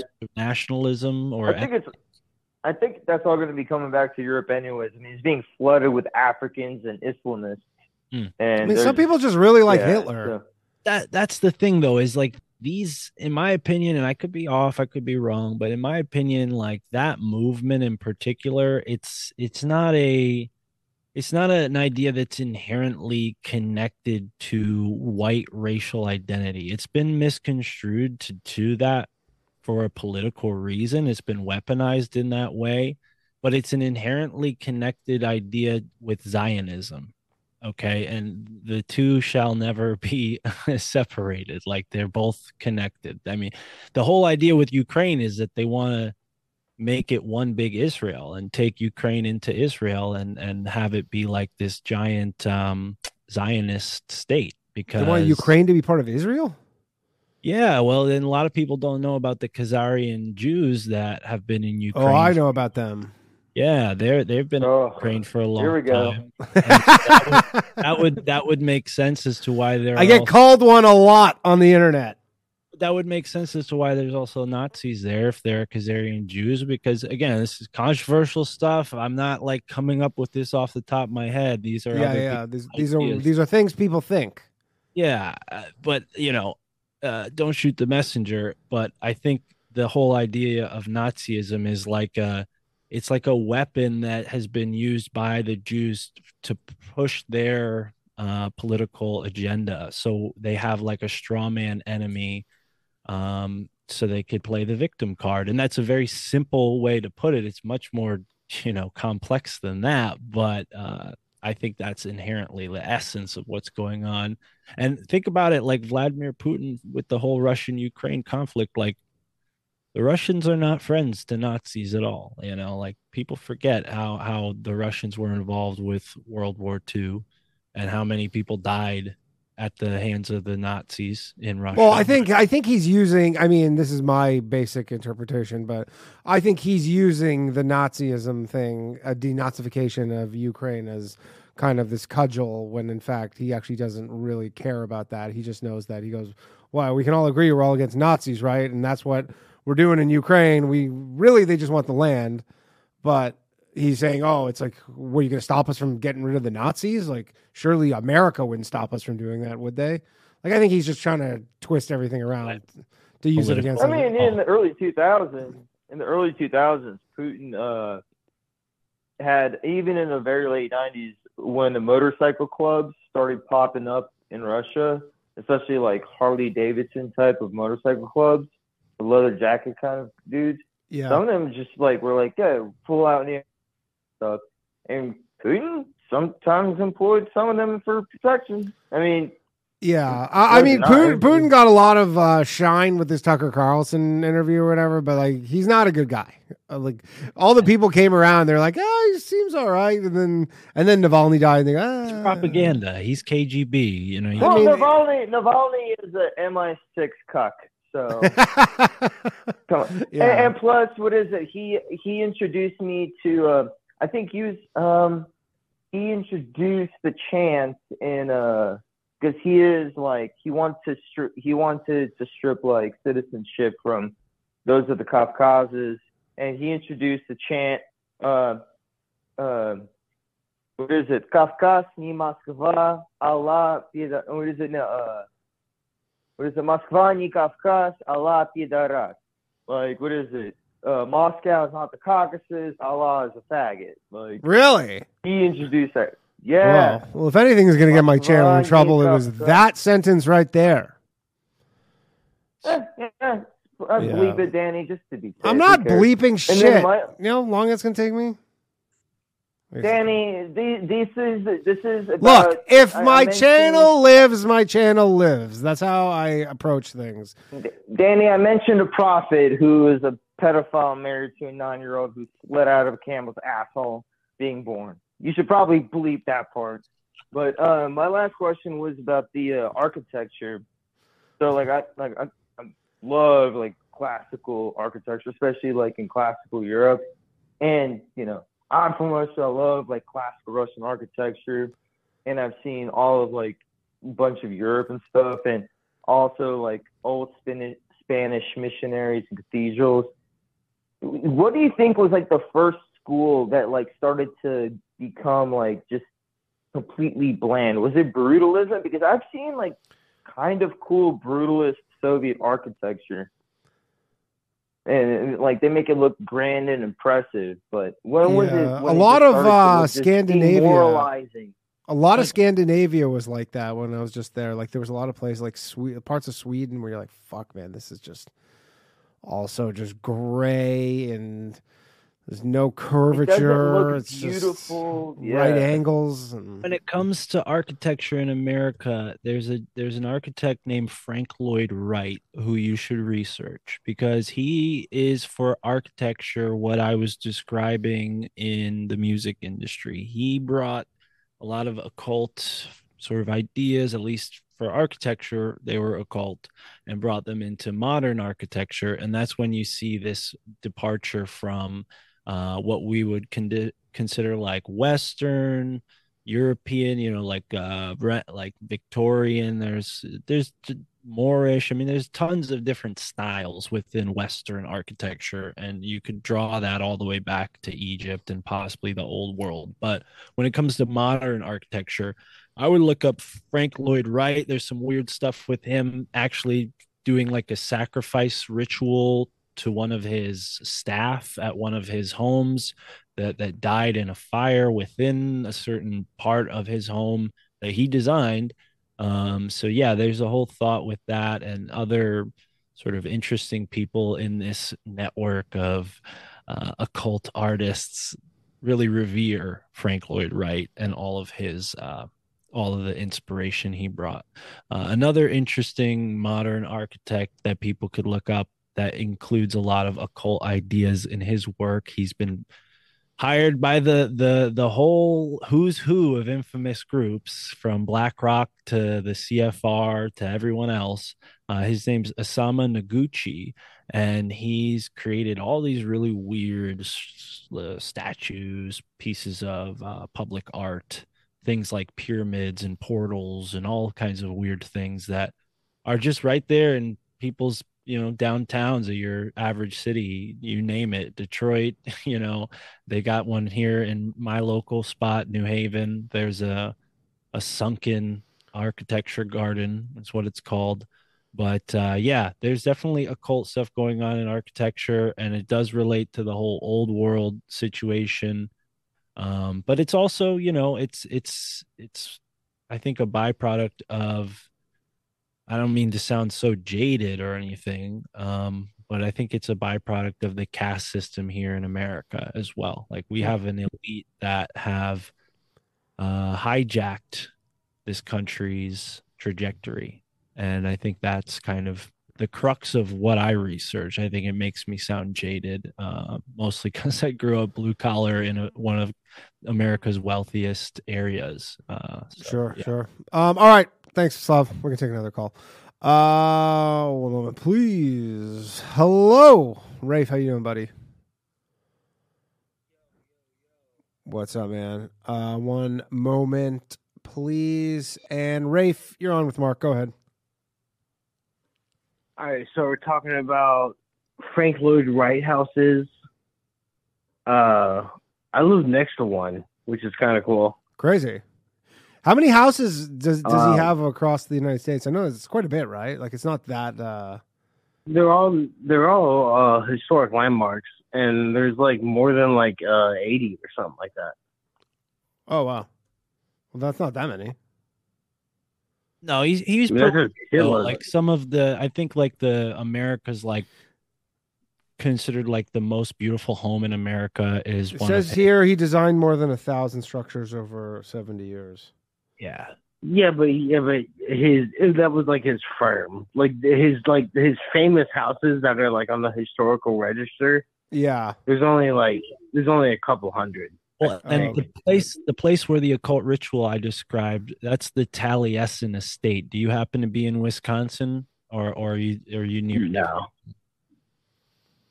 No, but I know what you're talking about. So I don't know. I have a question.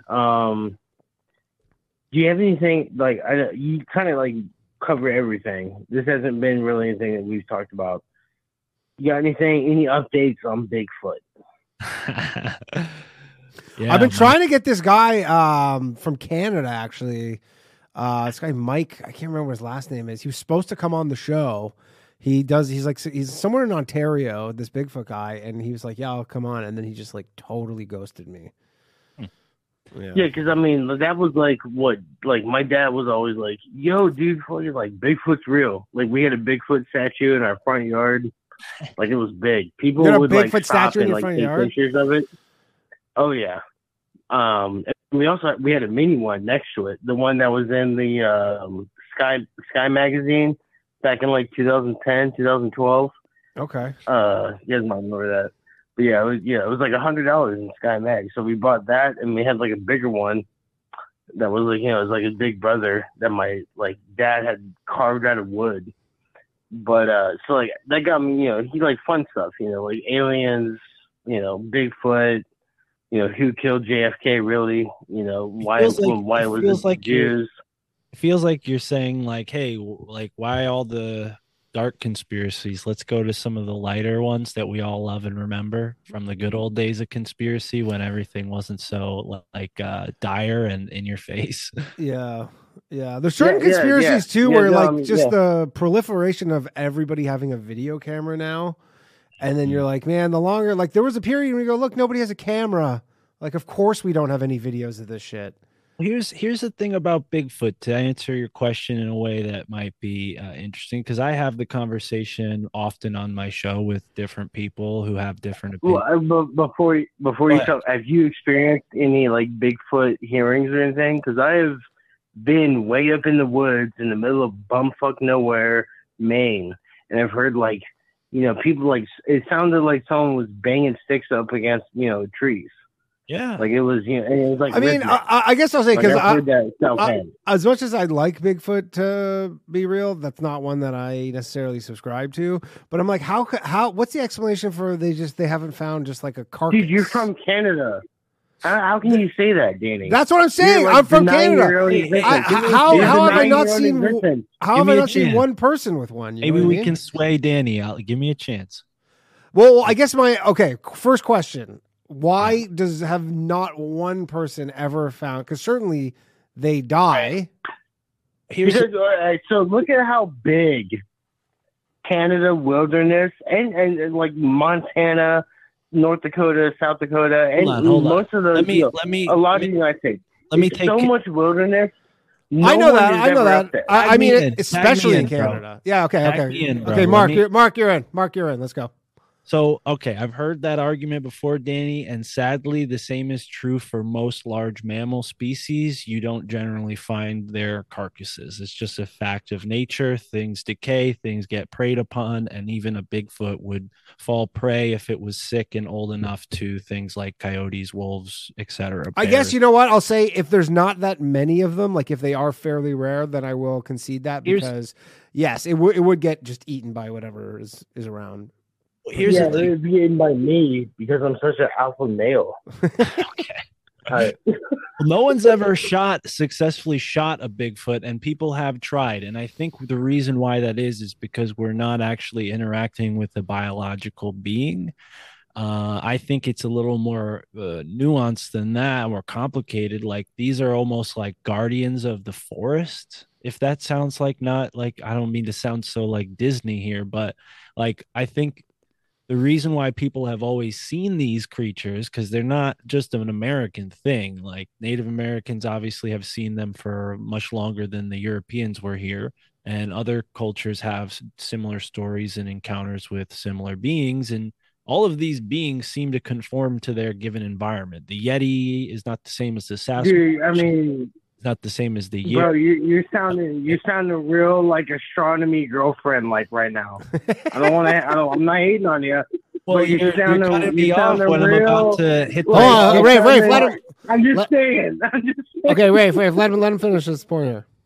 So you have different creatures that conform to different biomes, right? So it's not as simple as, oh, it's just one type of creature. I think it's more complicated than that. And I think that there are animals, we'll call them beings, we'll call them maybe even at the risk of sounding woo-woo here, spirits that humans have classically seen. They come in all different forms.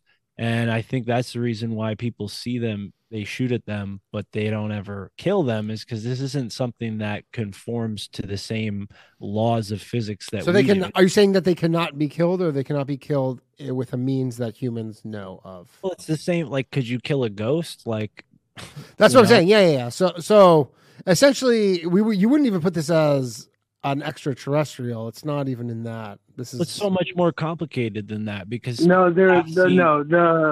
people have seen. I think they're the Anunnaki. Well, okay. Here's the thing, brother. You got to hear me out because this is a full spectrum answer I'm trying to give you. So that's. I mean, everybody here's on the spectrum. That's for sure. Dude, I mean, a full spectrum answer sounds like some liberal fucking anti fucking news bullshit. Well, we got to get the full spectrum answer. Rafe, let him finish. Well, and I have heard the conversation that they're connected to the Nephilim. I think there's some truth there. Maybe it's a order of human and hominoid, whatever, that existed alongside of humanity. We have stories of that from ancient cultures of these hairy hominids that, like from the Epic of Gilgamesh, I think it's Enki. Are you calling black people hairy hominids? Because that is not okay. Because I see you wearing... Wrong podcast. That's tomorrow night, Rafe. Yeah. In Africa, they do have stories of these creatures as well. They don't call them Sasquatch, but they do have their own equivalent creatures in the forests in Africa. I call them Sasquatch, dude. It's all right, dude. All right, Rafe, I'm going to let you go. We're going to take one more call here before we wrap up. Thanks, Dave. Rafe, everybody. All right, last call of the night. Hello. Last caller of the night. You're on Low Value Mail. Who am I speaking with? Hey, Danny, what's going on, man? What is happening? This is Ryan. Ryan, you are on with Mark. Go ahead. Hello.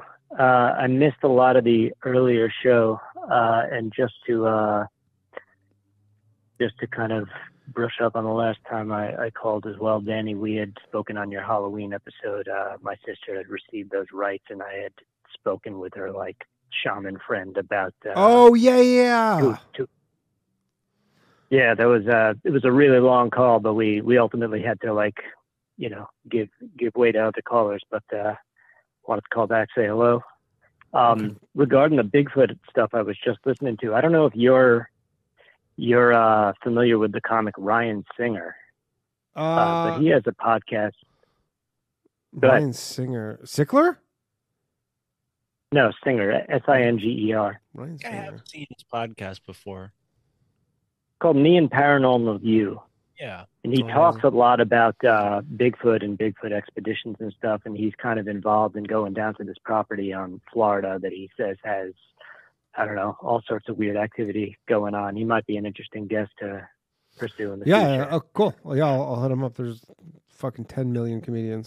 To be clear, like, I don't think Bigfoot's necessarily a ghost. I just am giving you guys a spread of the multiple ways to interpret it. I'm more likely, I think it's more probable that this is some sort of creature that, if anything, is as intelligent or more intelligent as human beings. It just conforms to a different, morphology and ecology. It doesn't need fire Sure. to do what it does and survive and have communities and, be hidden from what do you call it, diurnal creatures, because there's a whole world of animals that only come out at sunrise and sunset. There's a whole world of animals that only come out at night. Humans conform to like one specific niche on the earth, and there's all these other niches that creatures like us could we'll say exploit from a biological standpoint. Fair. I definitely, I just wanted to let you guys know about the podcast and, cool. potentially Yeah, offer I'll another guest, but it wasn't the reason I called. Okay, go ahead. Just curious, you're new to me. I'm no stranger to like conspiracies and weird paranormal shit. I kind of waver back and forth as to what my own position is. There have been times in my life where I've been deeper into it, and then times where I've definitely pulled back for a number of reasons, not just because it felt like it was, you kind of become a little obsessive about it, and then all of a sudden you see it everywhere, and sometimes that's really more your own doing than it is the truth of the matter, and so it's good to step away from it for a bit. I was curious as to two things. How long have you been into it, and have you had the opportunity to kind of take a step back from it as well and kind of reassess your position? Because I just think that's a healthy thing to do. And the other question I had was if you guys had talked about the Miami aliens earlier in the episode. I'm curious if you had any. The Miami. What are the Miami aliens? Well, we'll get to that. I'll answer both your questions, but we didn't talk about the Miami aliens. I didn't even know about that one. Yeah, they were calling. That was a few weeks ago. There was that whole thing about with the mall. With the mall. Yeah. Yeah, that was. I remember looking into that, and pretty quickly you were like, yeah, there was literally like a massive brawl broke out at some mall, and there was like someone pulled out a gun or something. And I've been in malls where that kind of chaos ensues. Like I've seen like chairs fly across like cafeterias or food courts. So yeah, I can imagine it gets pretty wild down there in Florida. But to answer your other question, I grew up, in the 9/11 generation, I like to call it, because when I was in elementary school, they sat us down in the classroom and showed us 9/11 as it, went on television, right? I was only in like third grade, so I was very young, but that stuck with me. I remember getting really charged up about the war in Iraq, and then I kind of fell away from it thinking like, oh, wow, I really got all stirred up to join the military. And, I was too young to join the military, obviously, but I just kind of like thought about that a lot as a kid. And that's kind of what led me in the direction to researching conspiracies and getting into all this stuff around 16, 17, 18, those years. I was very deep into it. And it ebbs and flows, because I've had a normal life, like just job to job. After I dropped out of college, I dropped out essentially because I realized what I was, getting a degree in wasn't going to benefit me, and I preferred to teach myself. I think I've done a good job at that. But no, I think if anything, I have a kind of relaxed approach to what I do with the podcast. I kind of pick up my research and put it back down. Like, for instance, Danny reached out to me yesterday about coming on the show. Normally when I do a show, I'll, sit down and prepare some stuff. And a lot of this topic I've talked about a lot, and I've come back to it from time to time over and over again. But I think what's happened with me is it's like I set the intention to teach myself and learn about this kind of stuff, and whatever it is in the universe, call it God, call it, synchronicity or consciousness, it's kind of just pushed me into these experiences and these opportunities that have led to a deeper understanding of now a bunch of topics that people are really interested in. Part of the whole reason my show's named what it is, it wasn't just my family that thought I was crazy. It's my friends too. Like a ton of the guys I went to high school with are like, "Oh, Mark's a conspiracy nut," like that. They don't talk to me anymore. Sure. But yeah, it's something that I think, I have to have a healthy approach to, because I've seen the real consequences of what like isolating yourself into an ideology can do. The name Yeah, of you my want to Yeah, you want to have a. I mean, you definitely do not want to become the person who goes everything is a conspiracy theory. yeah. You're like, once you get that, you go, man, you're too far Well, the gone. name of my show might imply that, but it definitely, like, I think it's a joke. Like my family loves me, my parents love me. I'm not like a reject or anything like that. But there's definitely in America, and probably stronger in other countries, this incentive to like do well by your parents and get a good job and go through the society, the cycle of what it is to be a citizen of this country. And for whatever reason, I've just always been contrarian to that, and thought, no, I'm gonna research this stuff, because I don't think what's going on is right. I think people are being pushed into a system that makes them unhealthy, unhappy, unwise to the scams and tricks that are front.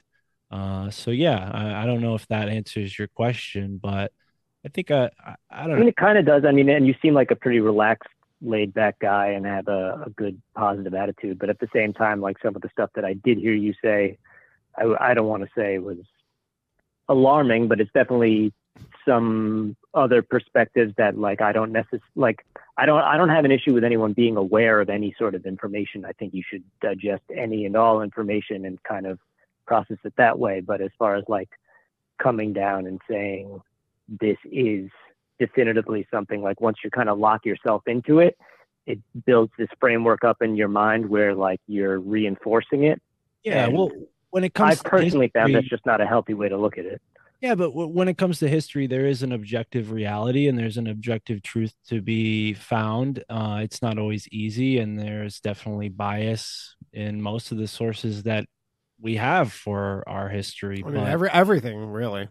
yeah, but when you can, Right. Well, that's the thing is like we can our aim is always to get further down towards the truth, but like I it's think a lot. not like, oh, we got there, we've cracked the case and here we are. Like it's almost like you can chip away at it, but you're never really like Yeah, well, and 100% there. that's the thing, is we're dealing with a living, breathing thing. And what I think I've done is I identified a pattern and researched a trend. I'm not necessarily saying to the world like the sky is falling and this is how we're going to stop it. I think that's like the Chicken Little symptom that happens to a lot of people when they first wake up.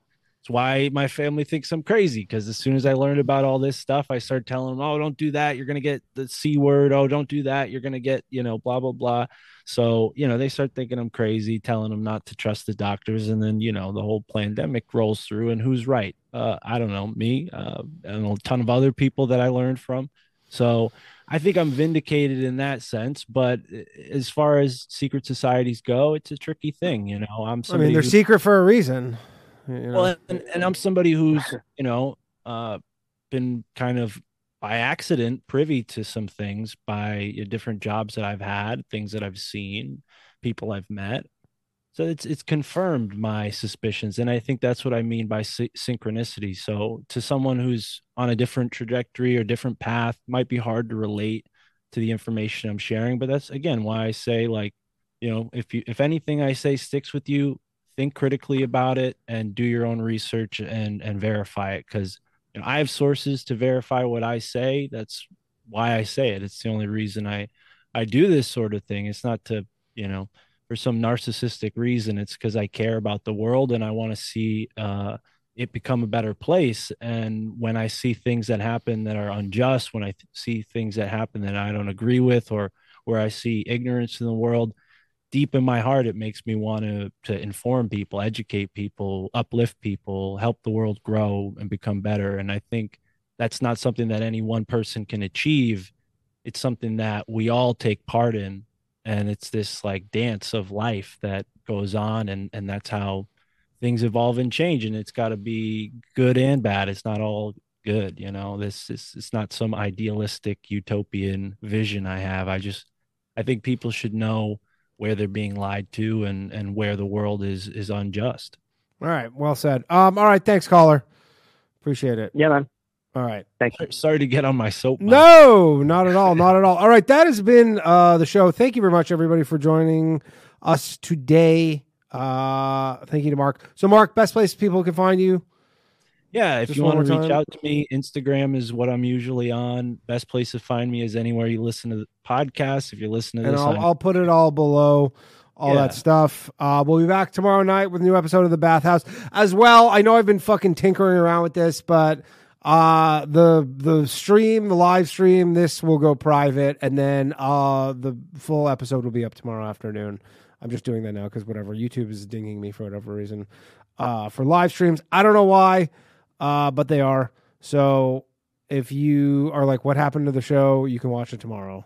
And I'll put it up at like noon. So, all right, Mark, thank you very much for joining me. Everybody, thank you for joining me. Hopefully see some of you tomorrow evening on The Bathhouse, 10:30 p.m. live from the Stand Comedy Club Green Room. I see Eric Pepe telling everybody to open their eyes because the earth is not moving.